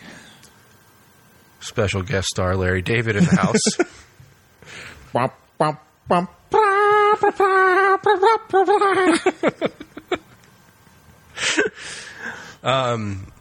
But we did an interview with a guy who is producing and directing a documentary based on everybody's favorite childhood book, or series of books. Not Goosebumps, aside from that. Scary R.L. Stories. Stein, ladies and gentlemen. No. Scary Stories to Tell in the Dark. Everybody remembers those. Everybody was upset when they changed the art. Because the new art fucking sucks. It's bullshit, yeah. But our special interview with Cody Meirick. Let's check it out. Sit down, let me talk to you, kids. I'ma tell you a story. It might get a little gory, but I promise you that it will not be boring. Honey, you bet at night there's really monsters. I'm telling you this because I've really seen them. They're scary and hairy and eat up the kids with big old teeth. And so you better be ready to run with it. Even if All right, I get my last name mispronounced all the time, so I'm sure I can sympathize. Yeah. This is, I've been correcting people all my life, so it's very, very normal. Yeah, yep. Hey, everyone. This is Skeletoni, And this is Taylor of Terror. and we are here with a special guest today, the cultivator and creator of Also producer and director. of an upcoming Scary Stories to Tell in the Dark documentary. I'm sure we all remember and have fond memories of those books when we were kids. But here he is, Cody Meirick. How you doing, Cody? Good. Thank you. Thank you for having me. Yeah, absolutely. Thanks for coming on. It's nice to have you here. So, start out with, why don't you tell us a little bit about your background and kind of how you got to your point here where you're directing and producing. Sure, yeah. I've been producing education-related materials, videos for years, and kind of got in my head to do a documentary. And to be honest, it started with kind of wanting to do a documentary about the importance of literacy and literature with kids. And this came along as the perfect subject, to be honest. Not that I'm not a fan. I grew up with this book. I grew up all kind of reading, scary stories all through my childhood. But it was really the angle where it's like, okay, you've got the most challenged children's book of the last 30 years, along with the fact that it's hugely popular. It's got a lot of kids reading, and it got a lot of kids interested in art. I saw it pop up just over and over again as far as a nostalgic, I love these books. These were the books that got me into, getting interested in reading in general. Now I'm reading Stephen King or whatever other author. This was kind of my introduction into it. And so that paired with the fact that has been challenged, and taken out of the library so much. You put those together, I think you make a really interesting story. Cool. And so these books were a pretty integral part of your childhood? Yeah, I mean, it was in amongst all the other ones that people often, mention. Certainly, R.L. Stein, and I think I read more Fear Street than Goosebumps. Everyone thinks of Goosebumps, which I read some of, but I think I quickly moved to Fear Street. And absolutely these. I mean, it's one of those. I probably return to it like a lot of people years later. That pops up online, the images and certain stories. It's like, Oh, yeah, I love those when I was reading those when I was, 13, 14 years old, whatever age I was. And so I probably returned to them unless, that's the thing, that's the interesting thing about the internet, that these things pop up on some kind of nostalgia website or somewhere, or horror website or whatever, that you're just browsing and you're suddenly taken back to, your childhood when you loved those books, I definitely kind of remember these, in my 20s. I'm in my 30s now, and just like a lot of people. Yeah. So you said that you read a lot of other horror books too. Did you also watch like a lot of horror movies? Sure. Oh yeah. I'm a Freddy guy. I've a lot of people, prefer certain mass murder, murderers at certain franchises over another. I like a number of them, but I don't know. Freddy was always one of my favorites. I remember watching that when I was way too young, and enjoying it. And I've always been a little bit of a someone who likes to write and tell stories in general. And so I remember Freddy was fighting, I don't know, Batman or whatever. You know what I mean? Those are the stories you're coming up with when you're, 10 years old. Oh, wouldn't it be cool, and so on. So yeah, I definitely have been watching, scary movies since I was a kid, for sure. Well, don't give Michael Bay any ideas for Freddy versus Batman. Or Zack Snyder, for that matter. And I know they're talking about another reboot, and I can't not be interested in it. It's like, even though it may not be very good, I want to see him try it again. It may not be as successful, and so on and so forth, but I can't help it. It's just such a great creative character that, and the idea of it it's a boogeyman, but it's like the ultimate boogeyman in so many ways, for me anyways. And so I'm, I can't help but, hope that they reboot it well the next time around. Did you like the remake? You can say no. That's the correct answer. Honestly, from somewhere in the script, I felt like, okay, there was something in there that could have worked. It didn't quite, but somewhere in there, I felt like, I wasn't opposed to, at some point they're going to have to recast. At some point they're going to have to make some changes. And I'm all for a reboot, making the appropriate, changes to really, reintroduce it and so on. So some of those things I didn't mind, but the end result was still very lacking. But at a very early stage, I heard the things coming out. It's like, okay, you know what? That's probably the way to do it. They're not going to have Robert Englund forever. They've got to, re-envision this character, but, keep the main mythology there.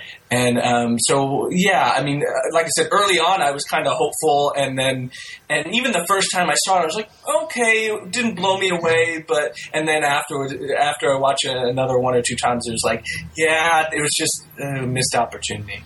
Well, I think the things that you're referring to that worked are all the things that they stole completely from the original. Yeah. Yeah. But at the core of it is a fantastic idea, and that's I think someone online asked a question, something to the effect of, what's a reboot that really needs to be, that it's a great premise, and all it takes is the right type of reimagining, and that's a fantastic premise that I feel like you just gotta hit it right, and it's hard to do. Yeah, we've talked about namely more recently the Elm Street remake, making another one, and we compared it to the other famous slashers, Jason and Michael Myers and Leatherface, and it's like the thing about them is they're all behind masks, so you can get anyone to play them. Yeah, just find some big guy to play them, and you've got your character. with Freddy, it's all about the face and all about, and because he wasn't hiding behind a mask, he had to have a lot of that, that big personality, like Robert Englund provided. And, Jackie Earle Haley, he's a brilliant actor. He just didn't have that presence that Freddy needs to have. It's tough, though. I mean, because what I usually tell people, no matter what the franchise is that hopefully the character is bigger than any one actor, and I still feel that way about Freddy. I even though he has yet to be rebooted and recast really effectively, at the same time, it's like. James Bond, or I don't know, all kinds of characters. I want to put him next to Sherlock Holmes. I respect Freddy Krueger enough to put him next to Sherlock Holmes to where the character should be iconic. And you're right. Certainly you see the face more, and so it's more difficult to recast. My thing is that all it takes is one good recasting, and boom. I mean, that's what I think it comes down to, is that we had so many years of being used to Robert Englund, playing that character that, but like I said, I think all it takes is one really good recasting, and boom, suddenly he's James Bond. Because at one point, James Bond was only Sean Connery. There's no other. Indiana Jones, the same thing. At some point, they're going to recast, someone other than Harrison Ford, and people are going to make a big deal out of it. But if all it takes is one good recasting, and boom, Freddy's iconic, and the character can live on. And that's kind of what I want. I want the character to live on in good movies, of course, but yeah. Right, yeah. Nobody wants, I don't think anybody wants that remake to be the final Freddy, Yeah, exactly. I mean, if you really love the character, you kind of want it to live on. Yeah. Right. Yep. Yeah, it can be done, but they didn't. Yeah. So you kind of answered this a little bit, but what gave you the idea to make a Scary Stories to Tell in the Dark documentary? Yeah, it's just it has an audience the same way. I mean, I assume you've heard of the film adaptation they're working on. Yes. I come to it from a similar standpoint where I see an audience. I see a lot of people who love this title, right? One person sees it and says, "Okay, let's adapt it somehow." That's great. I look at it. No, although that could be awesome, I'm also really interested to get the backstory. I want to hear the story behind the books. I want to kind of get into why it is that books like this really take off and get kids reading, and I see an interesting. There's all I've heard a million opinions of. Okay, I assume this documentary is going to be going in this direction or that direction, and that's just kind of how documentaries can be. There's a lot of different stories you could tell. One of the interesting stories I'd like to go down is the fact that this isn't a new thing. We've been scaring the crap out of kids since forever, since they built a campfire and started coming up with, hey, there's that house at the edge of the town, who lives there. That's old man whatever, and he's got a hook for a hand type stuff. I mean, I have older brothers, I know how that works. So and then you get into all kinds of literary comparisons, I could see this being kind of our modern day Grimm's fairy tales, because the Grimm's brothers just, weren't telling original stories. They were packaged stories we've been telling, for years, and that's what Alvin Schwartz did. He wasn't an R.L. Stein. He actually had been writing all kinds of nonfiction books for years. Some of them comedic and riddles and things like that. And so he was a journalist more than anything else, and I think he was just the right person to package these stories, and then of course you pair them with the illustrations, and that just has had a life of its own, for good reason, because they're amazing. So there's all kinds of directions you want to hit, and I just saw all the potential. Mm-hmm. So you mentioned the movie adaptation. Do you think that has kind of helped you in your documentary, or not so much anymore so far? But that's not to say I'm a little documentary, so I've been working on this for about 2 years, and pretty much that whole time they've been in some kind of production with it, pre-production, writing, so on at script stage, and so on and so forth. So I've been monitoring it just because, I'm a little documentary, and, if that gives me a little extra attention, I can't help but, go along with it because, like I said, I'm the little guy in the room, and so yeah. But yeah, I'm looking forward to it, or interested to see what they do with it. But yeah, I mean, the Schwartz family have been fantastic with me, and I'm working closely with them, and they really like what I'm doing. They really like, that I'm going from, the perspective of kind of looking at literacy and the challenging in children's books in America, and that sort of angle, those angles, I think they can really respond to. So yeah, I mean, it's been a long road, and like I said, I'm definitely keeping an eye on that other movie because, I can't help it to keep an eye on it because that's what I'm doing, Do you have any interest in getting any of the filmmakers in your documentary? I wouldn't, to be completely honest, I sent a letter or two to Guillermo del Toro, really just because I knew he was a big, huge fan of the books. He probably never got those. I don't know. Who knows? But in any case, I would be absolutely on board with doing that. But at the same time, I wouldn't be surprised if they don't, and I won't hold it against them if they don't because they're working on their own thing. And yeah, I mean, but I wouldn't. Like I said, I definitely wouldn't be opposed to it. I just got an interview with R.L. Stine, and that's just happened the past week, and that was huge for me. I mean, honestly, very early on, I made my list of interviews I super duper wanted to get. Number one on the list was, the author's family and the illustrator, if I could get it. After that, it was there were a couple key names. R.L. Stine would be fantastic because for so many people, R.L. Stine and Scary Stories to Tell in the Dark kind of like it was part of the culture of the 80s and 90s, and the same kids that were into those were into the others, and so on and so forth. So that was a huge name, very high on the list. Then you've got a ton of names in the back of the books. I don't know if you remember thumbing to the back of the books where, Alvin Schwartz would go, give all kinds of interesting detail. Well, I got this story from this folklorist, and he'd go on all kinds of interesting tangents.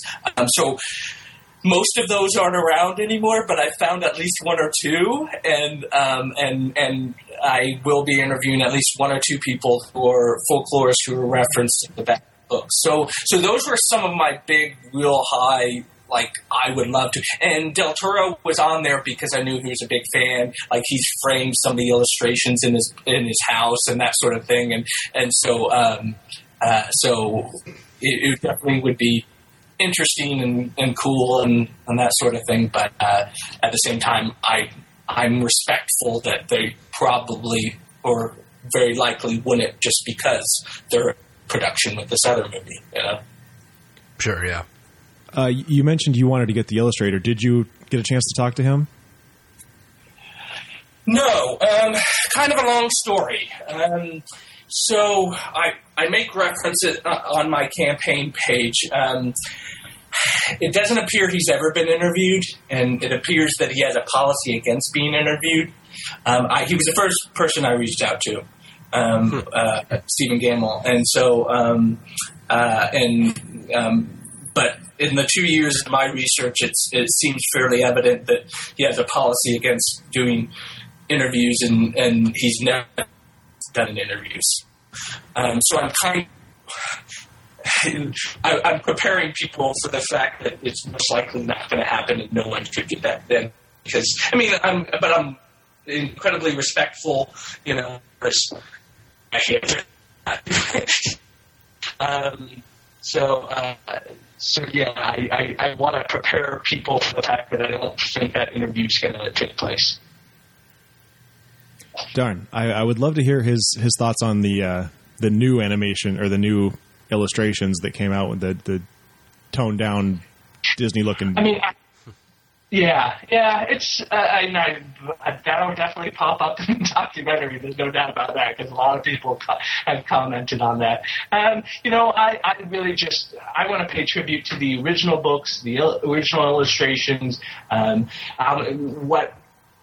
One interesting piece of information I have got is that Alan Schwartz really liked the illustrations and continued to he wanted all along to have Stephen Gamble do those illustrations because he liked those, even though I don't think they ever met.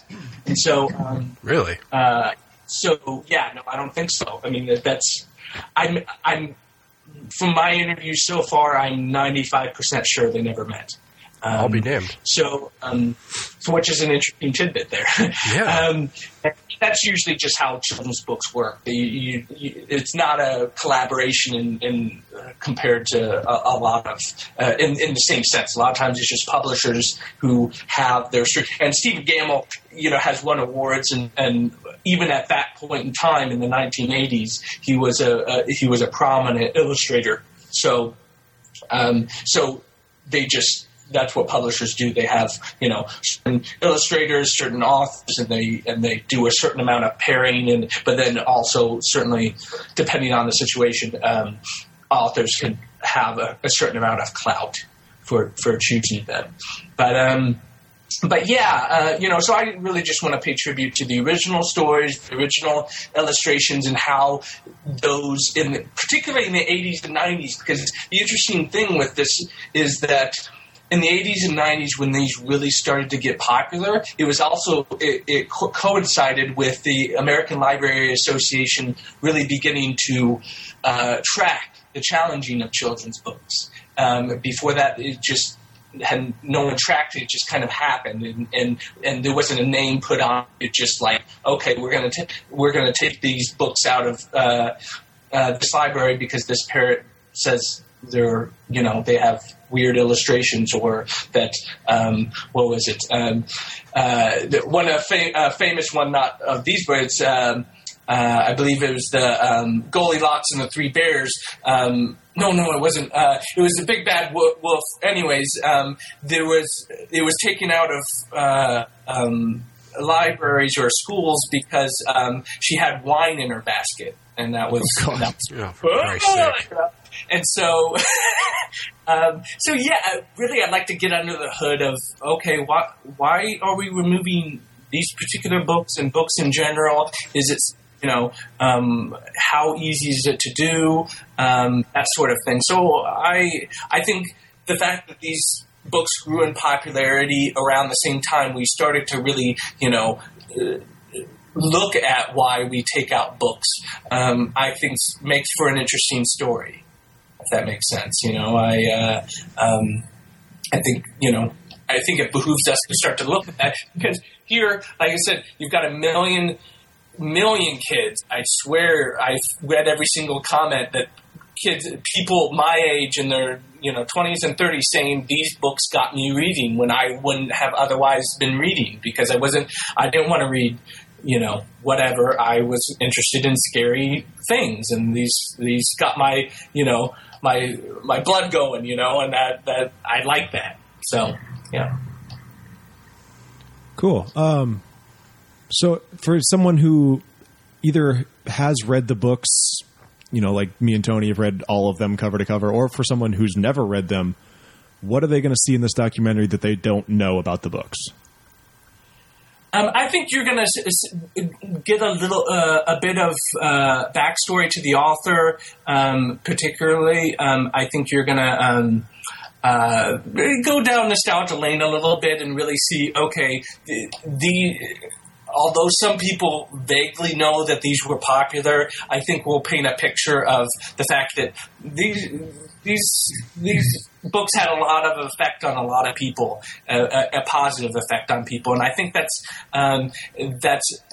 even if you're not interested in or weren't a fan of these particular books, I think if you're a fan of scary things at all, even if you didn't grow up with these books, you grew up with something else. Most of the time, that's when you get interested in scary things, is when you're a kid. That's when it first starts. And so whether it's this book or another book, I think you'll find an interesting example in this book where you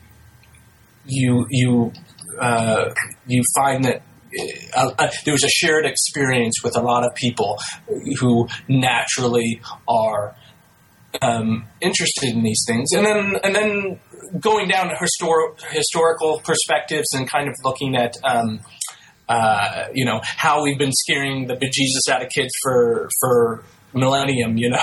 I think a lot of people would find that interesting and would like to hear from scholars and people that have done a lot of research on those fields, kind of go down those routes. I think like I said, even if you're not specifically a fan of these books, I think it makes for an interesting documentary. Yeah, for sure. So obviously you want to get this thing made, so you have a crowdfunding campaign going right now, right? Yep. It's on Indiegogo right now. We're about a week and a half in currently, and so we still have about a month. We're running. We just got that R.L. Stine interview just in the past several days, and I'm hoping that gives us an extra boost because he's a prominent name, and I'm very excited to be able to interview him because I think I think that's a unique perspective. So we're hitting it hard right now. We've crowdfunded it before, and we saw some success. I'm hoping this one. Last time I didn't have a trailer. This time we have a trailer. So I'm hoping we see even more success with this one. Yeah. So what's your overall goal? 38,000. Which I'm sorry, 39,000, and so. So it's a lot of travel, and there's Peter Schwartz, the son of Alvin Schwartz. He lives in Seattle, and then there's a number of people out on the West Coast. I'm in Chicago, and then we're making at least one more trip onto the East Coast, and then of course we just picked up R.L. Stine, and that's probably in New York. So it's a fair bit of travel, and then there's some licensing things that we have to worry about. I've come up with some really cool, and that isn't even licensing the book proper. It's more archive footage that really starts to add up, and it can be quite pricey. So yeah. Cool. And I to be honest, I haven't actually seen your Indiegogo page yet. I keep meaning to look at it, but do you offering any perks for your donators? Oh yeah. So we have a T-shirt. Well, at $25, it's just kind of like buying it early. So and a lot of people choose that, which I definitely encourage. If you think you're going to check it out, it helps us a lot by pre-buying it. So after that, there's a T-shirt. It says "I dig scary stories," and it's got a Gamel-esque illustration that I think a lot of people get a kick out of, and then there's some original artwork, tribute artwork that I think is I've gotten a really awesome response. People love them, and they're really kind of reimaginings. That's the tricky thing with dealing with what have become very iconic illustrations for a lot of people. You gotta kind of go delicately with it, So I think it's done in the right way. And then there's a teaser poster, which I think is super cool. And so yeah, I think there's some really cool things. A lot of people are really interested in the illustration. So what I want to do is kind of pay tribute to the fact that this got a lot of people interested in art, and that's a good thing. Yeah, for sure. I mean, like I've always been an artistic person, and drawing was my hobby when I was a kid, and these books definitely amplified that. Just like, oh my God, I wish I could create art like that one day, and so it was a real kind of stepping stone for me. So absolutely, yep. So are you looking for like a DVD release? Are you hoping to have it on Netflix, or what's the means to get this out there? Well, most likely we'll do what most do, which is take it to festivals and then see what happens. I've already had some interest from a festival and one of the bigger ones, and so it was great to hear, but at the same time it's like, I can't make it this year. It's not that.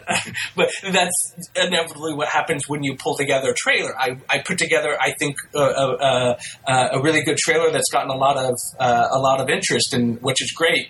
But it's a trailer put together with about a third of what we're going to do. So yeah. So most likely we take it to festivals. The goal is to take it to festivals by next fall, and then you see what happens. Certainly with documentaries, a lot of them pop up on streaming services. So and I definitely would not. I'd be very open to that, because that's how I see a lot of my documentaries. So yeah. Have you seen the? I assume you guys have all seen the 4-hour Nightmare on Elm Street documentary on Netflix. I haven't seen the whole thing. Yeah, it's a chore to get through that. Yeah, it's an endurance trial. Yeah, I loved it. Yeah, I've seen that a couple of times, and there's a lot of other really good ones. But yeah, so I mean, like I said, definitely we'll just see, and I've got to be kind of open to the biggest distribution that I feel like I can get, basically. I feel like I got to ask: have you seen The Nightmare? You know what? No, I saw. It was his previous run, Room 237. Yeah. Yeah, I've seen that, and I have mixed emotions about it, but I enjoyed it. I had fun with it. I have not seen The Nightmare, but I need to. It is freaky as shit. Yeah, I've never had night terrors. It's about night terrors, right? Yeah. I've never had it. Sleep paralysis. Oh, okay, gotcha. Okay, yeah. Yeah, it sounds it sounds interesting. I need to watch it. Yeah. Yeah.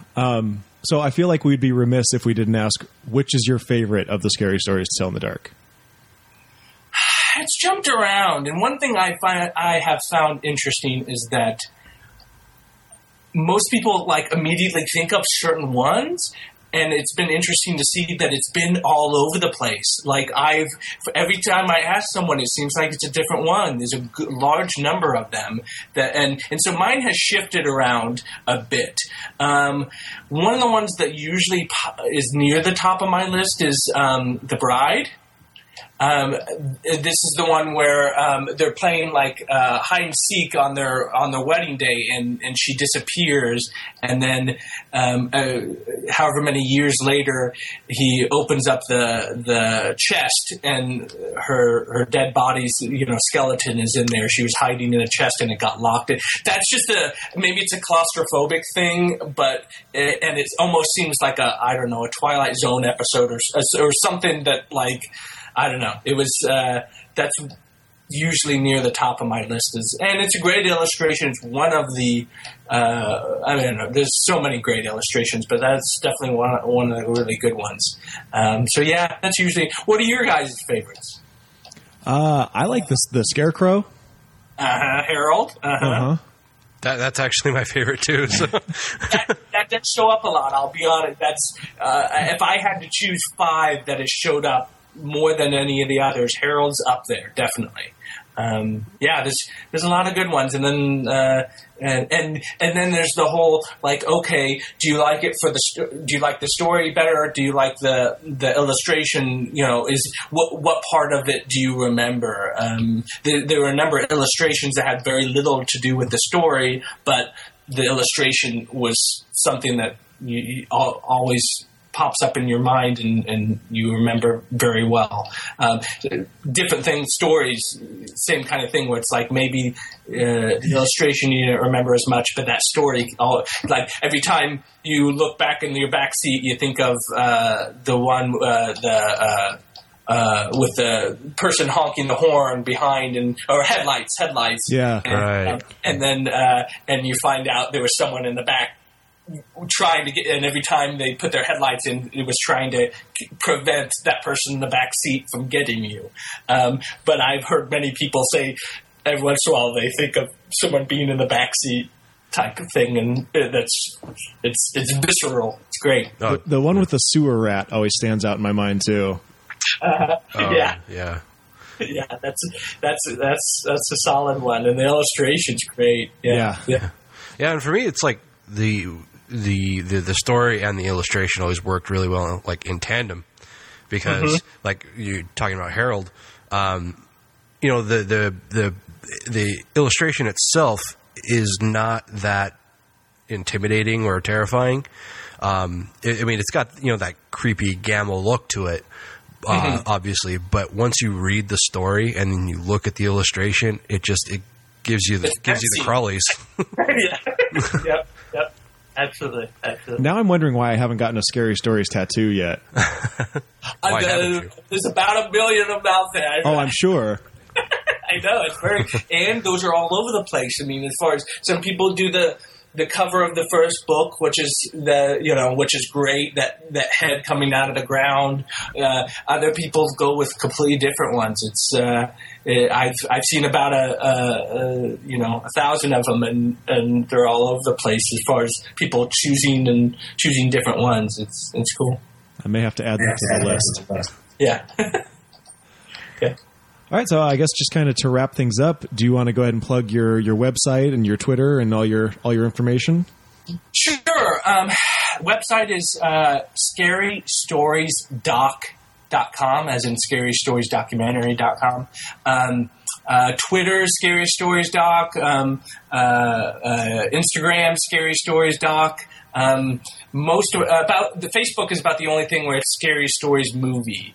Otherwise, it's mostly. And if you go to our website, you'll get sent to our Indiegogo page right now, and then you can also just click around and get to our various social media. I found all kinds of really interesting things, and I share things very regularly on social media. So just all kinds of tribute art and tribute stuff that I come across. There's a lot out there, so it's cool. Right on. Yeah, well, Cody, thanks a lot for coming on. It was a lot of fun talking to you. I appreciate it. Yeah, absolutely. I appreciate you having me. Yeah, so we wish you the best of luck. We hope everything comes together, and we're really excited to see this. Yeah, I can't wait to see it. Awesome. So, all right, thanks for talking. Yeah, absolutely. You're welcome on anytime to update us or whatever. So, take care and good luck to you. All right, thanks. I got that great plot. I got that great plot. I got that great plot. It's right off the highway. Wobbly drop into my grave plot. You afraid of death? Well, I'm afraid not. Cause I got the bomb spot right off the highway. I did it my way, a very small percent of the Good interview. Yeah, I'm looking forward to seeing that. Yeah, definitely. And from what I understand, they do tackle like the artwork and the concept of censorship. Right, yeah, he did mention that he was going to be touching on that a bit, but he said he was going to be focused mainly on the original art and the original books that were released. The good ones. Yeah. So, yeah, go check him out. He gave his information, so go find him on one of the social networks. It sounds like most of it's Scary Story Doc. Yeah. Pretty much across all platforms except Facebook. Right. He said Anyway. that. Huh? He said that. Yeah, I know. He. That's what he said. So, onwards to our next feature. To the reviews!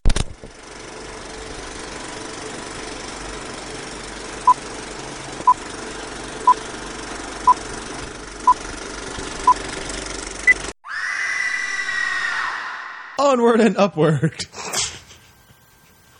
What are you doing, man? I'm a superhero.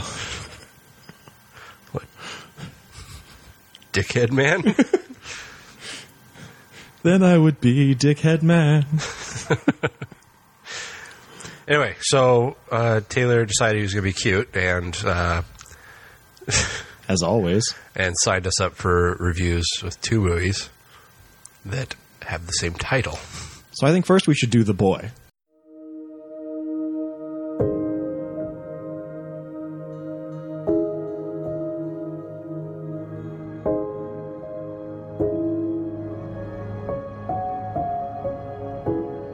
I know we talked about you running this place someday, but we're running a dead motel, son.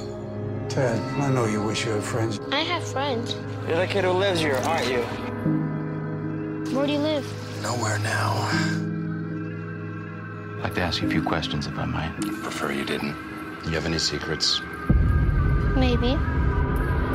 Just a little harmless fun. I swear the kid's got eyes growing out of the back of his head. Can't do anything around here without him watching. A lot of responsibility running a motel. Must be hard to find the time to be a dad. My wife and I wanted a son like you.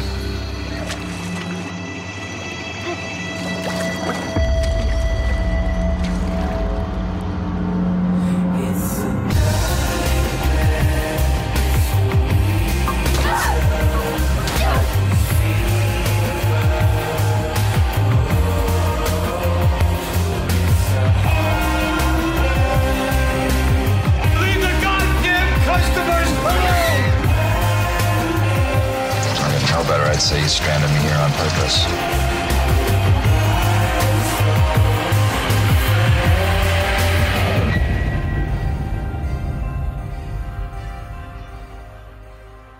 Not just a motel. All right, so first up, we're going to do The Boy. This one from 2015 and produced by Spectravision, which, for those of you who don't know, is Elijah Wood's production company, also responsible for Cooties and The Greasy Strangler. You and your fucking Greasy Strangler. I want to see Greasy Strangler so bad. Just because of the title. You probably don't even know what it's about. It's about a greasy strangler who strangles people, and he's greasy. And he wears a pink turtleneck, I know that much. So The Boy is about a boy. Go figure. By the name of Ted. Ted Henley. And him and his dad, played by David Morse, who you would recognize from things. From such films. I honestly can't think of anything that I know him from, but I know I've seen him like 1,000 times. Yeah. He's just one of those guys that's in, like, everything. So Oh, sorry. The Rock. He was in The Rock. He's not The Rock. He's not... I didn't say The Rock. He's in The Rock. Gay?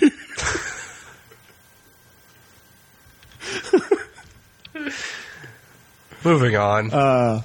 So, Ted and his dad run and live in this motel off the side of some middle of nowhere road.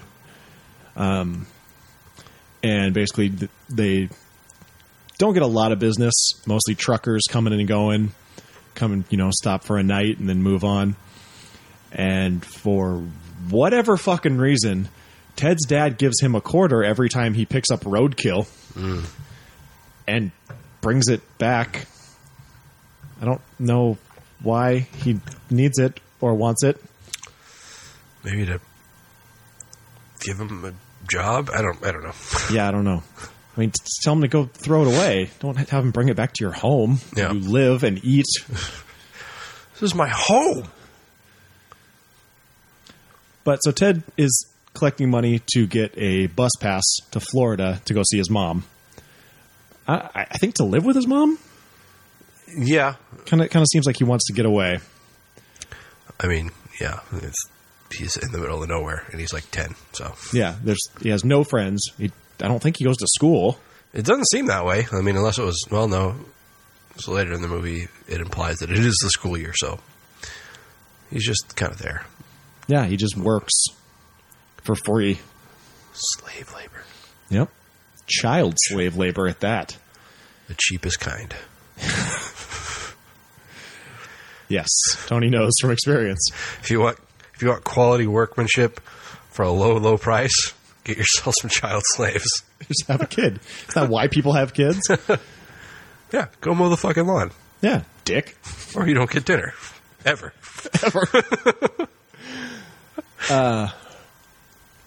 Yeah, so Ted's a little weird little shit. Obviously, which comes from, picking up roadkill on the side of the road for fun and quarters. And one day, they stop getting traffic, and so there's no roadkill for him to pick up. So he starts putting feed in the middle of the road so that animals will come out and eat it and get hit by cars, and he can pick up the roadkill. He starts doing this with bigger and bigger animals. Finally, he does it with a deer. Car crashes from hitting the deer. Who's inside the car? Dwight K. Schrute. Dwight K. Schrute. Looking all haggard as hell. I didn't even recognize him at first. Me neither. It's that fucking beard. Until I heard his voice. He's got that mountain man beard. Yeah. That Grizzly Adams R.I.P. beard. One Love. See, One Love again. You with the One Love. Now I'm just doing it because you notice. It's many loves. Did you say Denny Lugs? Betty Nugs. Betty Nugs. He's in the juice. I saw some article recently about it. The guy who was like unfrozen. The first thing I thought of was, who's in the juice? No, he's in the juice. 2 minutes. So, Dwight Schrute has this giant gash on his head. Says he's not going to go to the hospital. He's fine. He's just going to hang out at this motel for a few days and just, sleep it off. So him and Ted kind of become buddies. Even though, what is his name? William Colby. He's doing his best to kind of distance himself from the kid, but the kid is clearly very interested in him because he's a new person and the kid has no friends. Yeah. So they kind of become a little buddy-buddy. As the movie goes on, you kind of get the feeling that Ted has this fascination with death. Mm-hmm. Starting out with animals, and it kind of grows into how humans die and what happens after you die and all kinds of things like that. And you kind of find out that Ted is a little nutty. Little bit. Yeah, and just as the movie progresses, he gets more and more just kind of dark and a little more nutty. Sociopathic. A little more sociopathic, yeah. A little more psychopathic, I guess. Sure. And yeah, and then there's a big culmination at the end, which, if you look at the cover of the movie, is totally given away. Yeah. Have you noticed that? Yeah. Yeah. So, what'd you think? This wasn't for me. Go on. Okay. This movie did what I consider like a fatal flaw, is that it had several minutes of no dialogue. Back in like the 1920s, 30s, somewhere, some brilliant mind created a filming method that included sound. You could actually record what people were saying instead of having to have slides with, the dialogue written on them. And now people seem to think it's fashionable or trendy to not have dialogue in their fucking movie, and that drives me absolutely insane. Because I don't like just watching people. I want to see them speaking and interacting with each other and doing something. And so there was a part, actually probably several parts of this movie, where there was nobody talking for like a solid 5 minutes. And that's bullshit. Because, like, I already care very little about what's happening. So you have to engage me somehow. So fucking talk. I understand. You are coming off very, like, ADD right now. Well, look. It's like, I can't focus. Somebody talk. I just don't like watching silent movies. It's dumb. I have enough silence in my life. When I watch a movie, I want to be, like I said, engaged and entertained. And when I see some little shit walking around picking up roadkill for 5 minutes, not talking to anybody, not saying any, like, not even talking to himself, just to break the silence a little bit. Like, it's just irritating. It wears on me. Yeah, I mean, it is harder to advance a story when, like, A, when you have no dialogue, and B, when it's just a single character on screen. Yeah. But, I mean, the movie it's the boy. It's about this boy and what he does and his, not just his interactions with other people, but his, not inner struggle, but, like, inner feelings and things. Stuff. Feely stuff. See, another thing for me was, like, I don't like movies about kids. I don't find kids particularly entertaining in general. Okay. So when I watch this and it's literally 2 hours of just this kid doing weird shit, like, ugh, when is this done? That's the thing, is like most of this movie is kind of like trying to figure out why he's doing things, why he's this way. So I don't think this movie is very rewatchable. Absolutely not. I would never watch this again. Because the only reason that you're engaged at all is to, like, figure out why this kid is this way and where this is going. Yeah. So once you know where it's going, there's really nothing else to the story. The story is really thin otherwise. Yeah.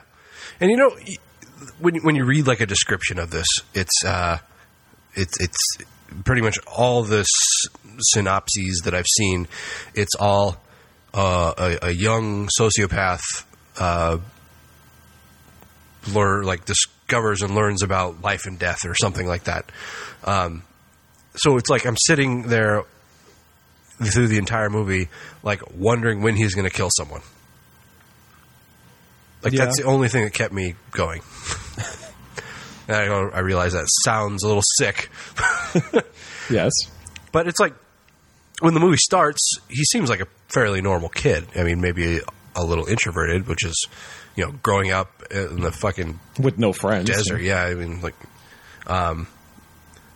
it's understandable that he'd be the way he is. And throughout the movie, he does seem to get a little more nutty. And I don't know, it's just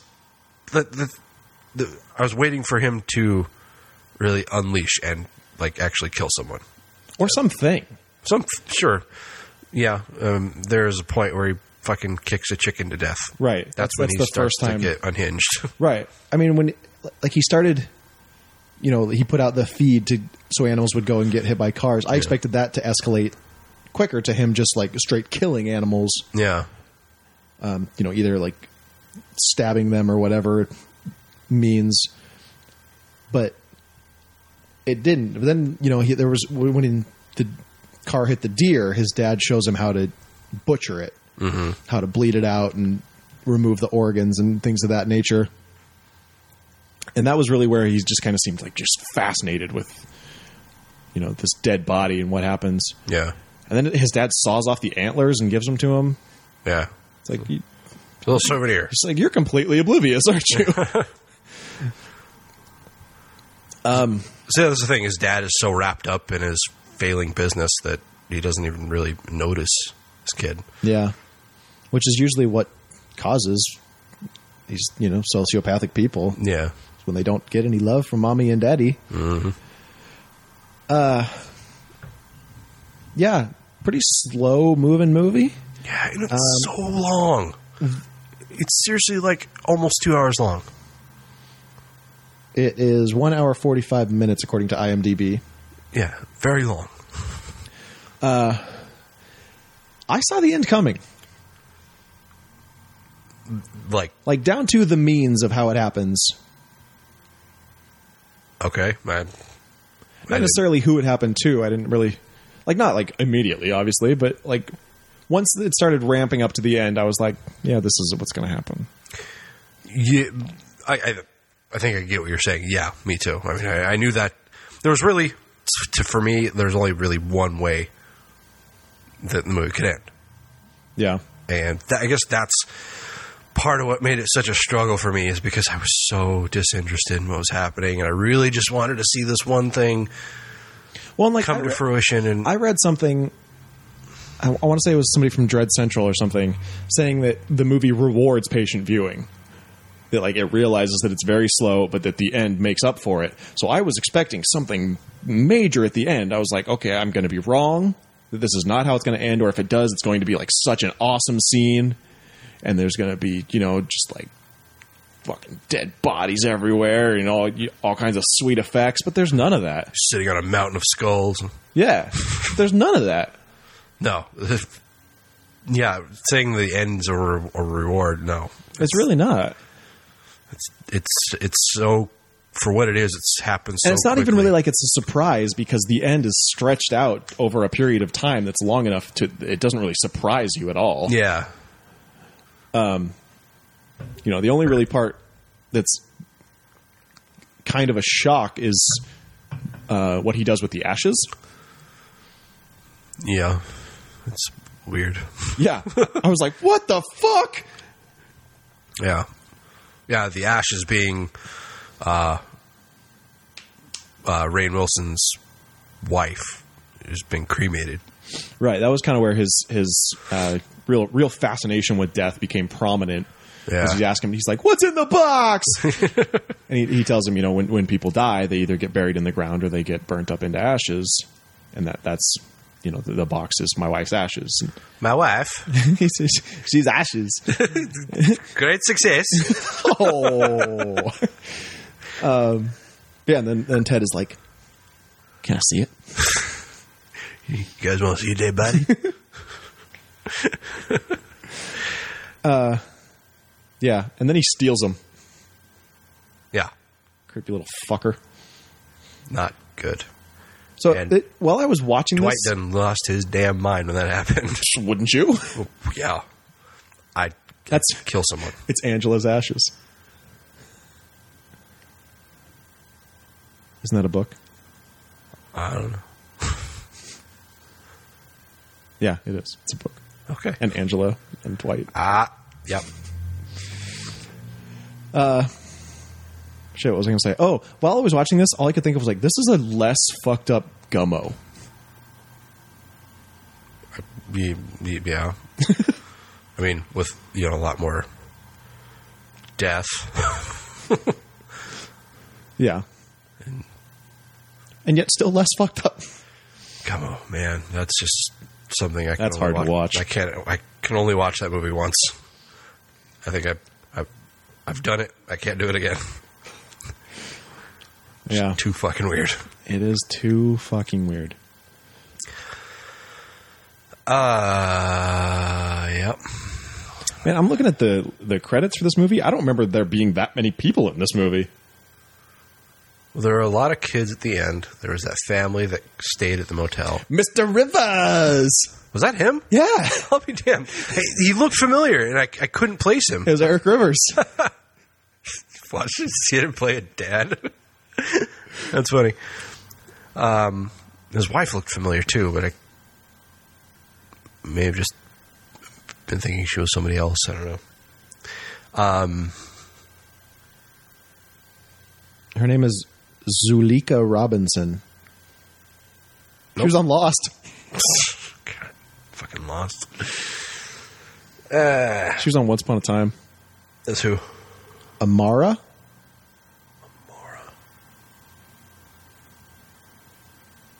Totally spacing on who that character even is. Anyway. Yeah, and then he they have a little boy that Ted makes friends with and then tries to drown. Mm-hmm. And then he's like, sorry. And the kid's like, okay. He's like, I was just funning. And the kid's just like cool with it. I'd be like, no, you stay away from me. Fucking nutcase. You don't touch me. Don't come near me. Don't talk to me.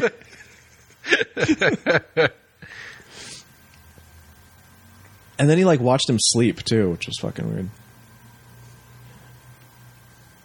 I will say I like the direction of this. I guess.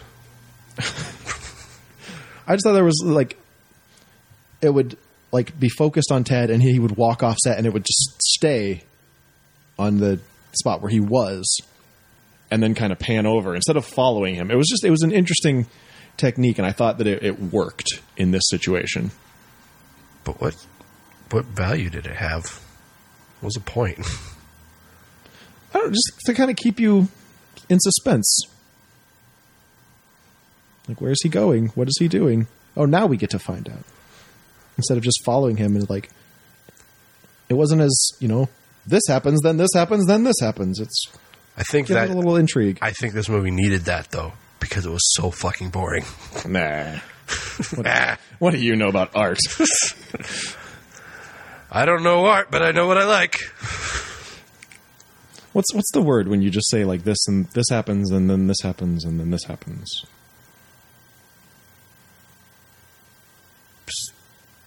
A word for it? Yeah, there's a word for it.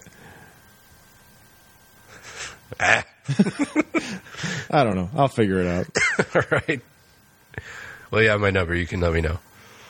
I know. I don't really have much else to say about this. I don't know what else to say. I have nothing for this. I'm done.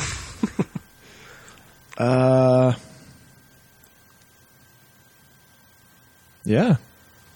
What about the kids? The teenage kids? What do you think of them? Well, they're assholes. They are assholes. Man, they kicked the shit out of him though. Yeah. Like he's a little boy. Why would you do that?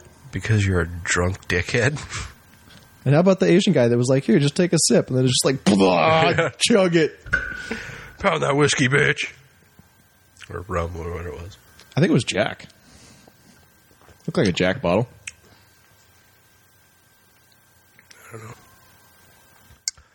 Irregardless. Don't you do that, ever. Don't bring that shit into my home. Yeah. Fuck this movie. Okay, so, all right, well, give me a number then. 2. I'll give it a 4. Just because I do think it's, you can watch it, but I wouldn't watch it again. I just see no desire, no point in watching it a second time, so yeah, I'll give it a 4. Okay. Well, our second movie, 2016, currently in theaters, The Boy. We've had a number of nannies come through already. This is our son. No offense, Browns, but you kind of creep me out. You okay? I needed someone else to see it. That doll's alive. If you leave him alone, then I'll give you a sign.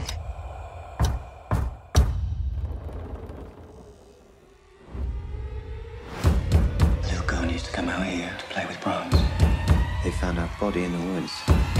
By the time the police arrived, the place was up in flames. Brahms didn't make it out. Hello? If this thing is some kind of spirit or ghost, it is not the good kind. The boy. All right, so The Boy, number 2. Boy. R.I.P. Angus Scrimm. One love.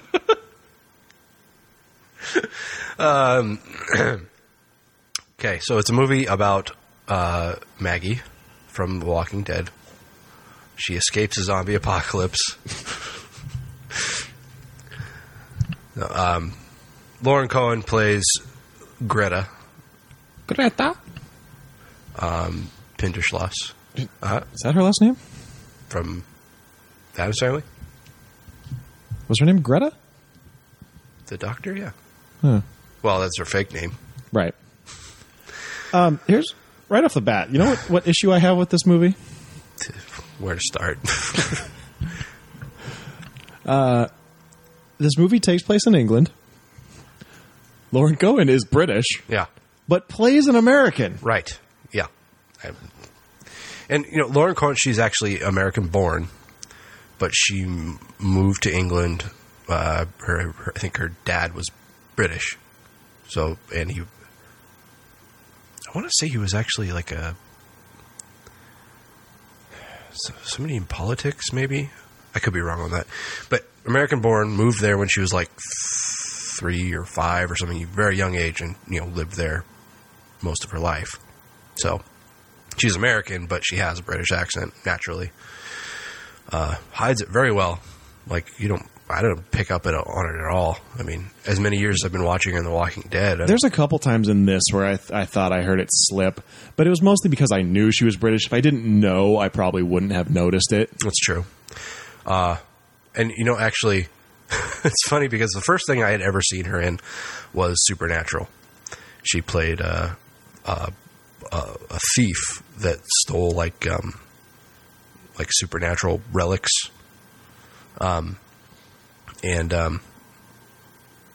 she played British in that, and I always thought her accent was fake. Like, it always sounded to me like it wasn't a good accent. Then come to find she's actually British. So, anyway. But, yes, so she plays Greta. She... Apparently, in order to escape her abusive boyfriend, or ex-boyfriend, I guess, or Cole, played by an Irishman, okay, but also an American, right? And his accent was not hidden as well. It's not good. Right, I knew he was hiding something. Yeah, I was like, this guy sounds like Irish. You picked up Irish? Okay. Yeah, which is weird because I normally don't pick up Irish very well. Yeah, I knew he was hiding an accent. I couldn't pick up on what. But anyway. Apparently he's from Vikings. Yeah. I remember we had gotten out of the movie, and I said, man, that guy looked familiar, but I can't place him. And my wife pulled him up on IMDb and mentioned Vikings. I was like, okay, well, I don't watch Vikings, so. Anyway, so apparently, in order to escape him, she needed to go to England. Don't know why. She's from Montana. You think maybe she'd go to L.A. or New York. Montana's right in the middle. You can kind of go either direction and be pretty far away. Yeah. So, in order to make ends meet, she takes a nanny job from this very strange older couple, the Hillshire family. The Pinderschlosses. Yes, they want her to watch after their son, Brahms. She arrives at the house, and they're not in when she arrives, and she's greeted by the grocery man, Malcolm. Malcolm, thank you. And he's he looked familiar too. I guess he's from Hellboy. I don't remember his name. Rupert Evans. That's the one. Yeah, he was in Hellboy. That's what I recognized him from. I don't know if you recognized him at all. It's not important. I did not. I'm rambling. It's not important.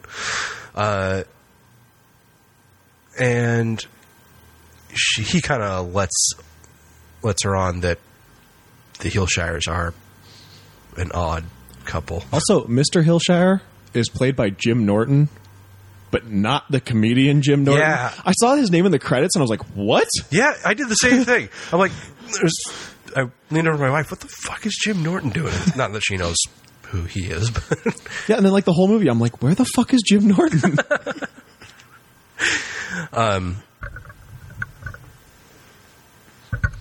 So the Hillshires come back home and introduce Greta to Brahms, who is a doll. Should come to no shock to anybody that's seen commercials or trailers for this movie. Brahms he's a doll. He's a representation of a son of theirs that had died however many years prior. 20, I think. Yeah. She obviously thinks it's a joke that they're fucking with her. As one would. Sure. But no, they're quite serious. It seems like Mrs. Hillshire, more so than Mr. Hillshire, they believe that this is their son, that his spirit is in this doll. And it's a child angel. Yeah, right. They got it from Mei Ning.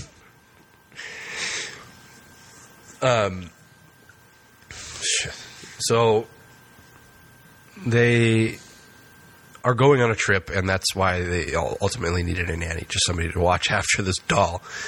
And she thinks it's a joke, but it's fucking money. So, and they paying cash. So it's money to watch a doll, right? Basically, money to live in their house. Yeah, which is actually a pretty nice house. Oh yeah. I mean, they own Hillshire Farms, so yeah, probably go meet. Probably. And yeah, so they leave on their trip. They don't say where they're going. They're going on a holiday. And needless to say, she's already picked up on the fact that these two are a bit off. Just a bit. There's something not quite right about this doll. It's creepy. It's like a porcelain doll. Yeah. And it's got these very realistic looking eyes in it. And so when they leave, she basically says, "Okay, fuck it," and puts the doll in a chair and actually throws a blanket up over him. She's like, "Okay, well, this is free lunch right now."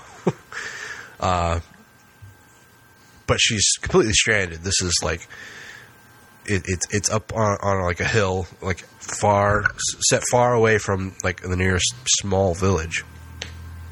There's no internet. There is no cell phone reception. There's no TV.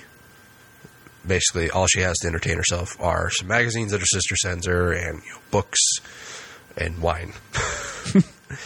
But then odd things start to happen, and what it boils down to is she starts to suspect that the doll is alive.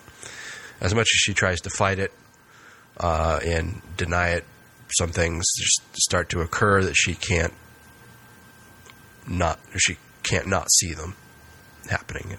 She can't deny. Yeah.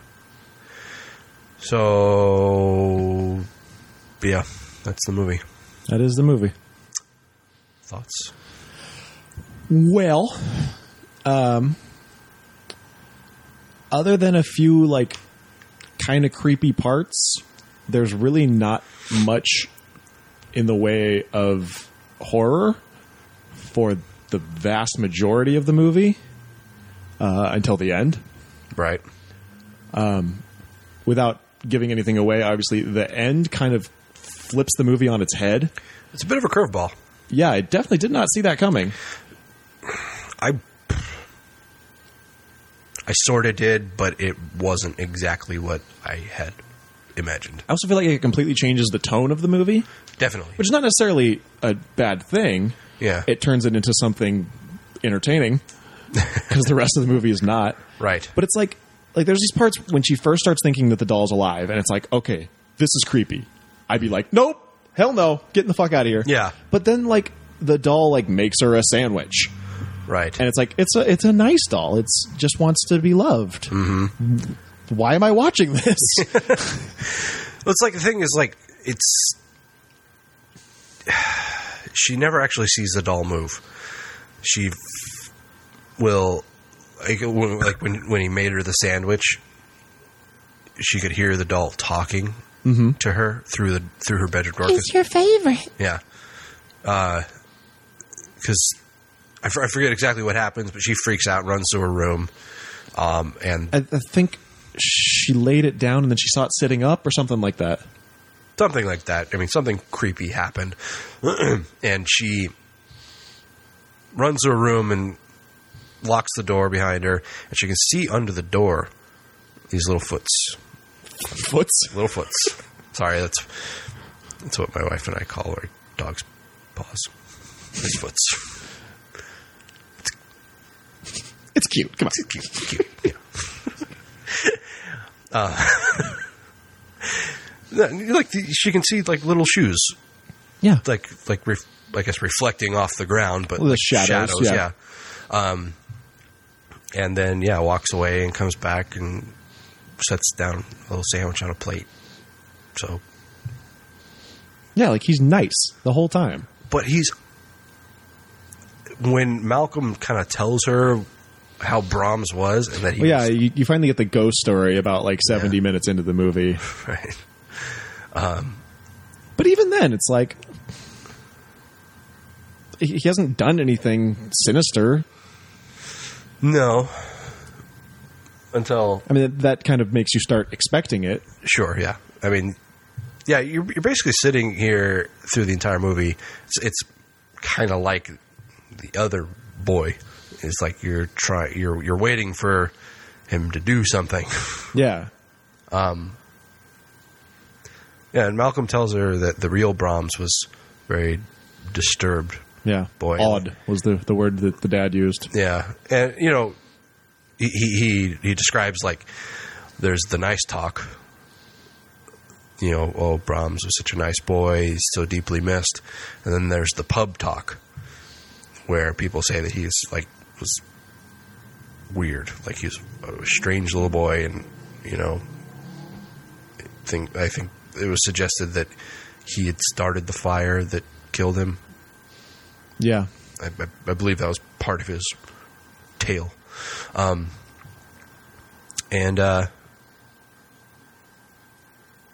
Yes, but you're right. Like, the doll itself never really does anything violent at first. So yeah, it's like the whole time you're like, this isn't a horror movie. Why am I watching this? Yeah. And then up until the end. And she actually starts to kind of like care for the doll. Yeah. Which is, fucking up her head a little bit. She's getting a little weird herself. Little Stockholm syndrome-y. Yeah. But yeah, I mean, like, she's up there alone. The only person she ever sees is Malcolm when he comes to deliver groceries, or, he kind of starts to call on her in a personal manner. Yeah, and then Brahms cock blocks him. Yeah. Bastard. He's got blue balls for the rest of the movie. Spoiler alert. There's no sex, though. Almost. Yeah. There's a shower scene. You don't see anything. You do see her walking around in tiny little booty shorts, though. Yep. That was nice. You mean like the panties, right? Yeah. Yeah. She's wearing like a t-shirt or a button-up shirt or something. Yeah, it was a button-down. And, which you could kind of see in a little bit. A little bit. And her tiny little panties. But they could have just made this an R and showed some titties. Sure. That would have helped. She's got nice legs. Yeah, she does. Man. she's looking season 2 good. Yeah. That whole grimy like she is in season 6. Yeah, I leaned over to my wife and I said, it's funny seeing her not all dirty and grimy. Yeah. And it was like, when she started talking, too, I was like, oh, that's right. She's doesn't have a southern accent. Yeah, she's not from Georgia or wherever. So... Also, this movie relies a lot on jump scares. And every time there's a jump scare, Greta jumps. Mm-hmm. She's like a human applause sign. Jump, everyone, jump! Yeah. The one part where she turns the doll's head, and then she lets go and he turns back. Mm-hmm. There's a couple in front of me, and the guy was clearly like, I'm too cool for this. This is, don't worry, babe, I'll protect you. That scene, he was like, ah! Loudest in the whole theater. It was amazing. And I'm right behind him just like, ah! Inside, obviously. I didn't actually do that. But, I want to just laugh at him so hard. You pussy! Everybody, that was this guy. It was this guy right here. It was Chad. And he'd be like, no, it was this guy behind me. It was me, it was him. What a pussy, right? Right, guys? Right, babe? But, yeah, she starts to get crazy and starts to actually care for Brahms, and it becomes very lighthearted. You start to wonder if Brahms is, actually, alive? Alive and, a lighthearted spirit. Yeah, like a Casper the Friendly Ghost. Yeah. And so, exactly what you said. It's like, why is this considered a horror movie? Yeah, because all the, I guess kind of spoiler alert, all the creepy parts that happen, they're all dreams. Yeah. That happens, a couple times? Yeah. Yeah. And there's a couple kind of pseudo creepy parts where you hear, maybe footsteps or whatever. Mm-hmm. Which is kind of, it's kind of unnerving, but it's not really anything. There's worse stuff on Halloween specials of TV shows. Yeah. Yeah. I think there was one part that I jumped a little. And it was I knew it was coming, and I think because I was anticipating it so much that it still caught me off guard, I guess. Yeah. I honestly, I can't even remember what that part was now, but not a lot of value to this movie. The plot was the plot was pretty dumb. Yeah. Why the fuck did she go to England in the first place? I don't know. Why? Why did she take this job after it was clearly a very weird situation? It's well, because I think she saw it as basically getting paid to live in their house for 2 weeks or however long. Yeah, but come on. And she starts to commit herself so deeply to this fucking doll. Even, when it starts to kind of affect her head, and Malcolm's just, starting to see it, and he's like, okay, we need, he wants to take her out. He wants to take her out to the pub and just kind of show her what meager nightlife exists in this little village. And she seems into it at some point, but then when she bails. I can't remember exactly why, but he tries to take her out again. And at this point, she's become so devoted to Brahms that she's like, I don't think we should. Yeah, she doesn't want to leave him alone because the Heelshires gave her a list of rules, the weirdest fucking rules. He has class, where she reads. She reads to him, yeah. Yeah, and has to play this classical music really loud, and she has to change him. She has to change his clothes. And she has to kiss him goodnight. So, just a bunch of weird shit that any reasonable person would say, I'm not going to do this. Yeah, maybe no. But that's the thing is, once she starts to think that he's alive, the part where he's sitting up on the bed, there's the list of rules is right next to him. Mm-hmm. She kind of thinks maybe he's a bad spirit unless I do these rules. I have to do these rules to keep him friendly. Yeah. And that's fine, but get out. Just leave. It's I can understand. It's okay, I'm getting paid to watch a fucking doll. But once the doll starts to seem like it's alive, then fuck it. Yeah. I'm bailing. Fuck this job. Fuck this doll. I'm out. I would just come back to the house once a week. Yeah. Wait on the porch for Malcolm, get my pay, and then bail. Yeah. Yeah, this is a dumb story. Dumb. I'm going to try and say this in a way that doesn't spoil anything. But at one point, they find another doll that's made of Greta's belongings. Right. Brahms is fucking that, right? Oh, Brahms getting his. Yeah. Weird, wild stuff. Crazy, wild stuff. Man, this fucking movie. I'm glad I only paid like $6 for it. Yeah, I didn't. I paid more.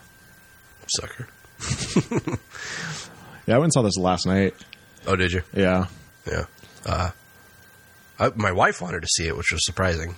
Well, no, she's into ghost stories, so I guess not all that surprising. But, yeah, I mean, this was a classic case of pulling punches in a horror movie because it's PG-13. Oh, for sure. It's, like, for most of it, I was like, okay, I can see why this registers as a PG-13 horror, because it's mostly just kind of creepy stuff. There's not, a lot of bloodshed or anything like that. But then there are points later where it is clear that punches are pulled. Uh-huh. And it's annoying. Yeah, I mean, there's not a lot of violence in the movie, but no. Later on there is some, and it's pretty mundane. Yeah. So you could have gone with an R, shown some titties, shown some blood, dropped some F-bombs. Sure. Lauren, we're going for an R rating here, so we're going to need you to take your top off. Okay.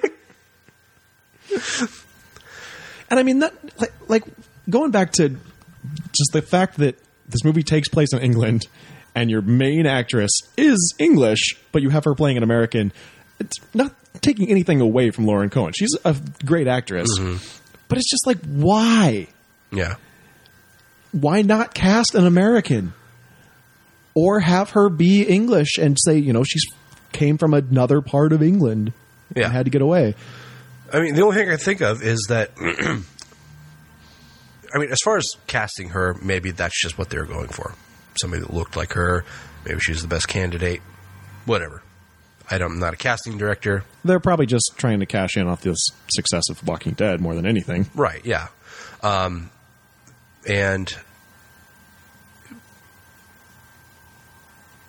But again, like you said, the fact that she's American is totally pointless.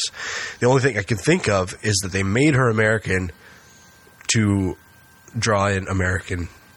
Oh, I'm sure that's why. Audience. I'm sure that's why. Yeah. Just like The Forest. And I mean, like, it's... Yeah, but... Another American girl played by a Brit. But that takes place in Japan. Oh, excuse me. Different. I'm just saying, it's weird to have a movie take place in Britain, cast a British actor, and have her play American. Yeah. It's like everything about that points to her being British. Yeah. I don't know. I don't really have much else to say. I don't think I do either. Okay. Yeah, I mean, up until the end, this movie's pretty... Ho-hum. Yeah. Oh, the kid in the painting? Like, they have a big family portrait? Yeah. That's young Freddie Highmore from Charlie and the Chocolate Factory, right? It does not look like the kid in the photographs. It looks so much like fucking Charlie and the Chocolate Factory. Freddie Highmore. Oh, okay. It was like they painted it before they cast the kid, and they're like, "Oh, what do you want the kid to look like? I don't know, make him look like that." That guy. They're just watching Charlie and the Chocolate Factory at that point, and they're just, like that. Get me him. He's like in his 20s now. He's really busy on Bates Motel. I said, get me him. Steal his image. Fuck it. Yeah. I mean, this really suffered kind of the same issues that the other boy movie did, in that it's so isolated. Most of the movie is just Lauren Cohan and a doll. And whereas the other boy, like I said, there were huge segments of the movie where there's just zero dialogue. This one, she's talking to herself a lot, and that doesn't solve the problem. Because she's hanging out by herself talking to a fucking doll. But there's also points where she calls her sister on the phone. Yeah. And she keeps her sister pretty much every time, gives her shit about Cole, because Cole keeps calling, and, Cole shows up at, people's work and, demands to know where Greta is. And, and I guess her sister's son told her where he is, or where she is. Or, goddamn it. Yeah, he said he wanted to write her a letter, so Yeah. he gave him her address. So he comes to fucking England. That's insane. Yeah, This dude must be batshit That's crazy. beyond stalker shit. Yeah. Just devil's advocate here. If I was some crazy nutcase ex-boyfriend, abusive, drunk, whatever. If I was stalking my ex and she left to another country, I'm like, oh. Well, that's that. Yeah, I guess time to move on with my life. That's just because you don't have a passport. Yeah, right. And, several thousands of dollars to, fly to England. That too. Anyway. So he did make a note of saying that he got a new construction job or something. And right. It's like he was showing off all his monies. Yeah. He look at my vast wealth. Yeah, he gets a new construction job and then immediately leaves for England. Yeah. It's like, thanks for the job, guys. Now I'm going on vacation Got to my celebrate. first paycheck. I'm out. So, anything else to say? So the other boy, the Spectrovision boy, basically you watch it the whole time wondering, where is this going? And then it goes exactly where you think it's going. This one, you're like, I wonder where this is going. And then it goes somewhere completely different. Right. Well, like I said, I suspected the ending was going to be something similar to that. Not exactly how it played out. I really didn't know. I was just like, where are they going? Yeah. For a long time, I took the movie for what it was. As it was being fed to me. Mm-hmm. Then I started to suspect that there was something else, which led me to my version of the ending that kind of played out, but not how I thought it was going to. And we can talk about that later. But, yeah. But overall, I mean, it wasn't great. I enjoyed the end. The end was good, not enough to redeem the movie itself, though. No, not particularly. If they had brought that out earlier, although I'm not sure where it would have gone, how they could have stretched that out over, say, 2 acts, instead of just the final act. But I mean, it would have made it a little more interesting, but also could have gotten tired. So I don't know. Yeah. Anyway, so that's it. That's it for me. Okay, so let's talk turkey. I don't know. I actually liked it more than I thought I would. I didn't have very high hopes, just mainly because it's PG-13 and doll horror is always something I've just kind of been like, meh, whatever. Chucky, man. Chucky's he's an outlier.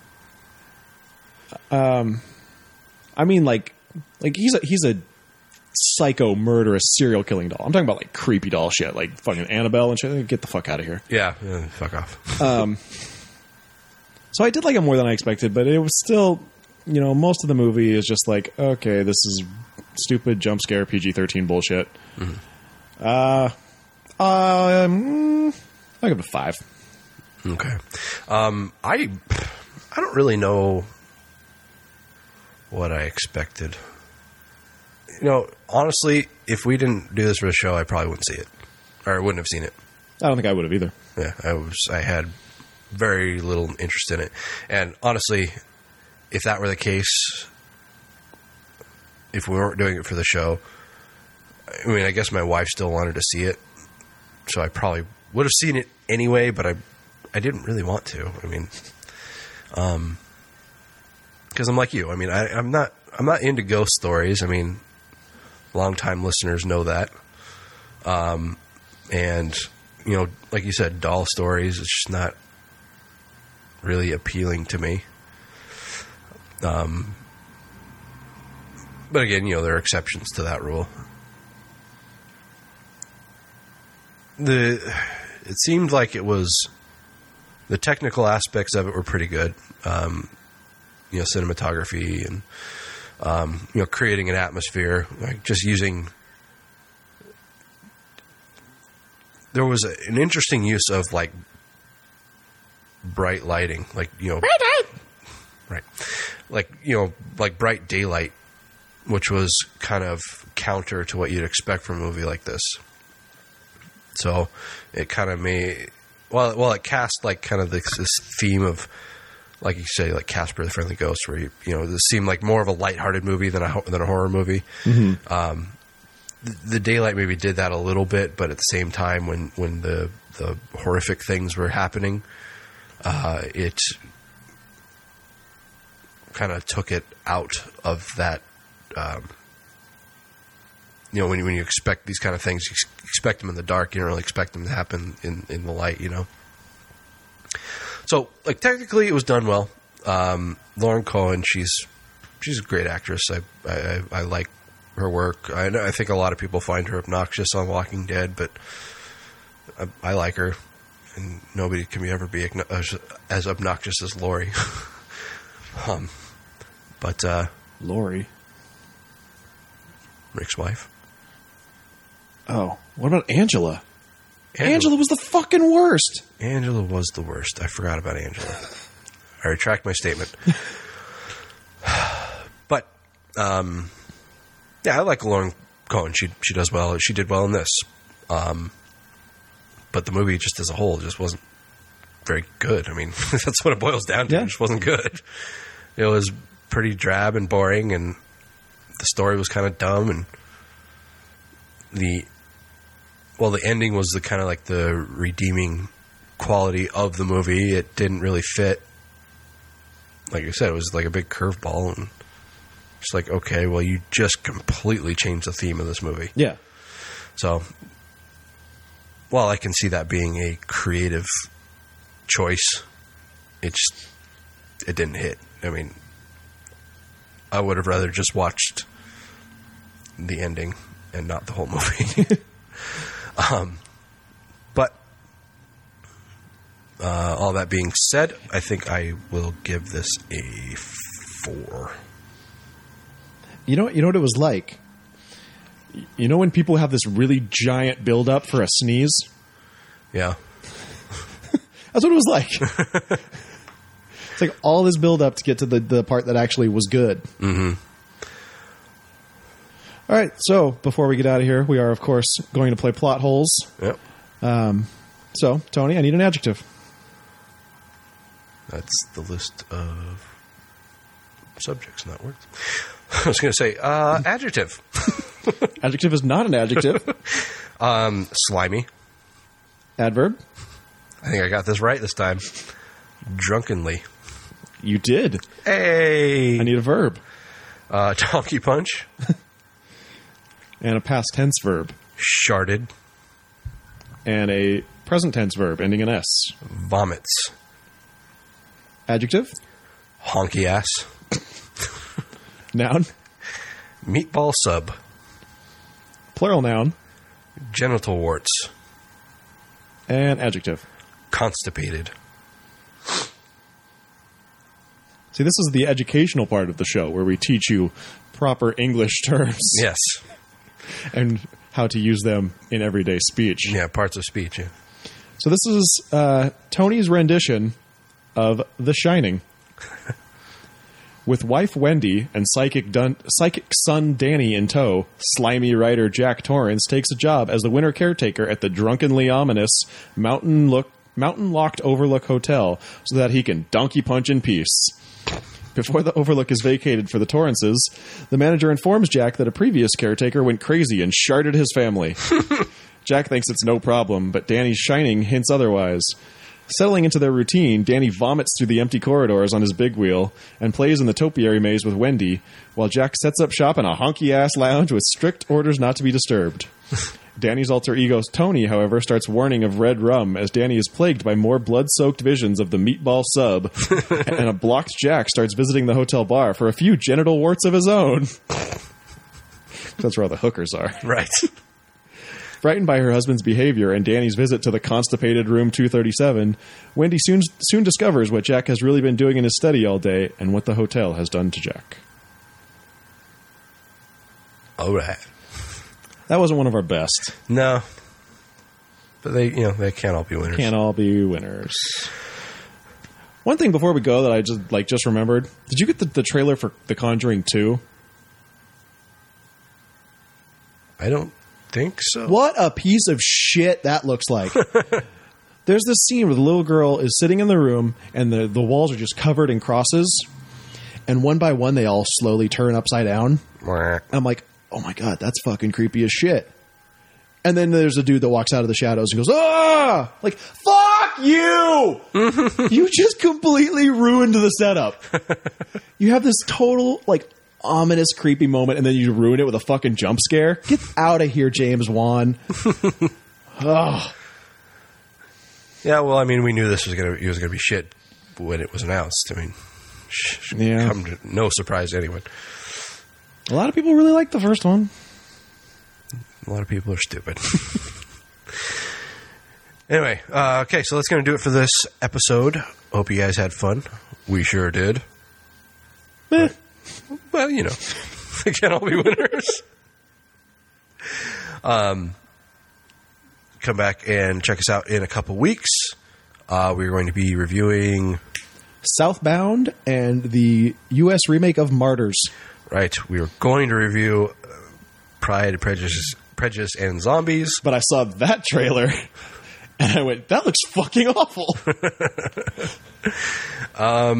Yeah. But I have the book, started reading it, but my time for reading it just started to kind of dwindle. But I really wanted to read it before we reviewed it, so I bought the book on Audible so I could listen to it at work or on my way to work, and now I don't need to. So thanks. Just that trailer, I was excited for it. I was like, this is going to be cool. Like, it's, something new in the zombie world. And then I saw the trailer and I was like, wow, that looks really bad. Oh. It looks like a fucking action adventure movie. It looks like World War Z. That's what it looks like. It kind of does, like a Victorian World War Z. Yeah. Anyway. Okay, so, but we will be watching those movies in 2 weeks. Mm-hmm. Come check us again. Taylor, where can they find us? Best place to find us is at graveplotpodcast.com. Follow us on your social network of choice. We're on Facebook, Twitter, Instagram, all the good stuff. Subscribe to the show on iTunes or wherever it is that you listen to your podcast, and leave us some reviews. Let us know how we're doing. Yep. And if you feel like you want to be part of the show, there's a contact form on our website. You can email us, or you can actually leave us a voicemail even. If you can say what you want to say in 1 minute. 2 minutes. 2 minutes. 2 minutes. Okay. So, I got to get out of here. I'm about to run out of parking. So, we'll catch you again on the flip side. Till then, I am Skeletoni. I am Taylor of Terror. This has been the Grave Plot Podcast, where we're all a little dead inside.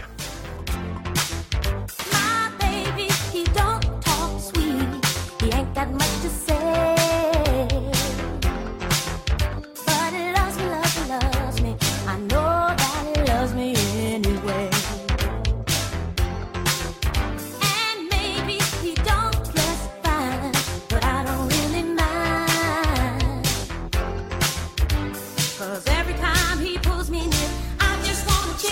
Let's hear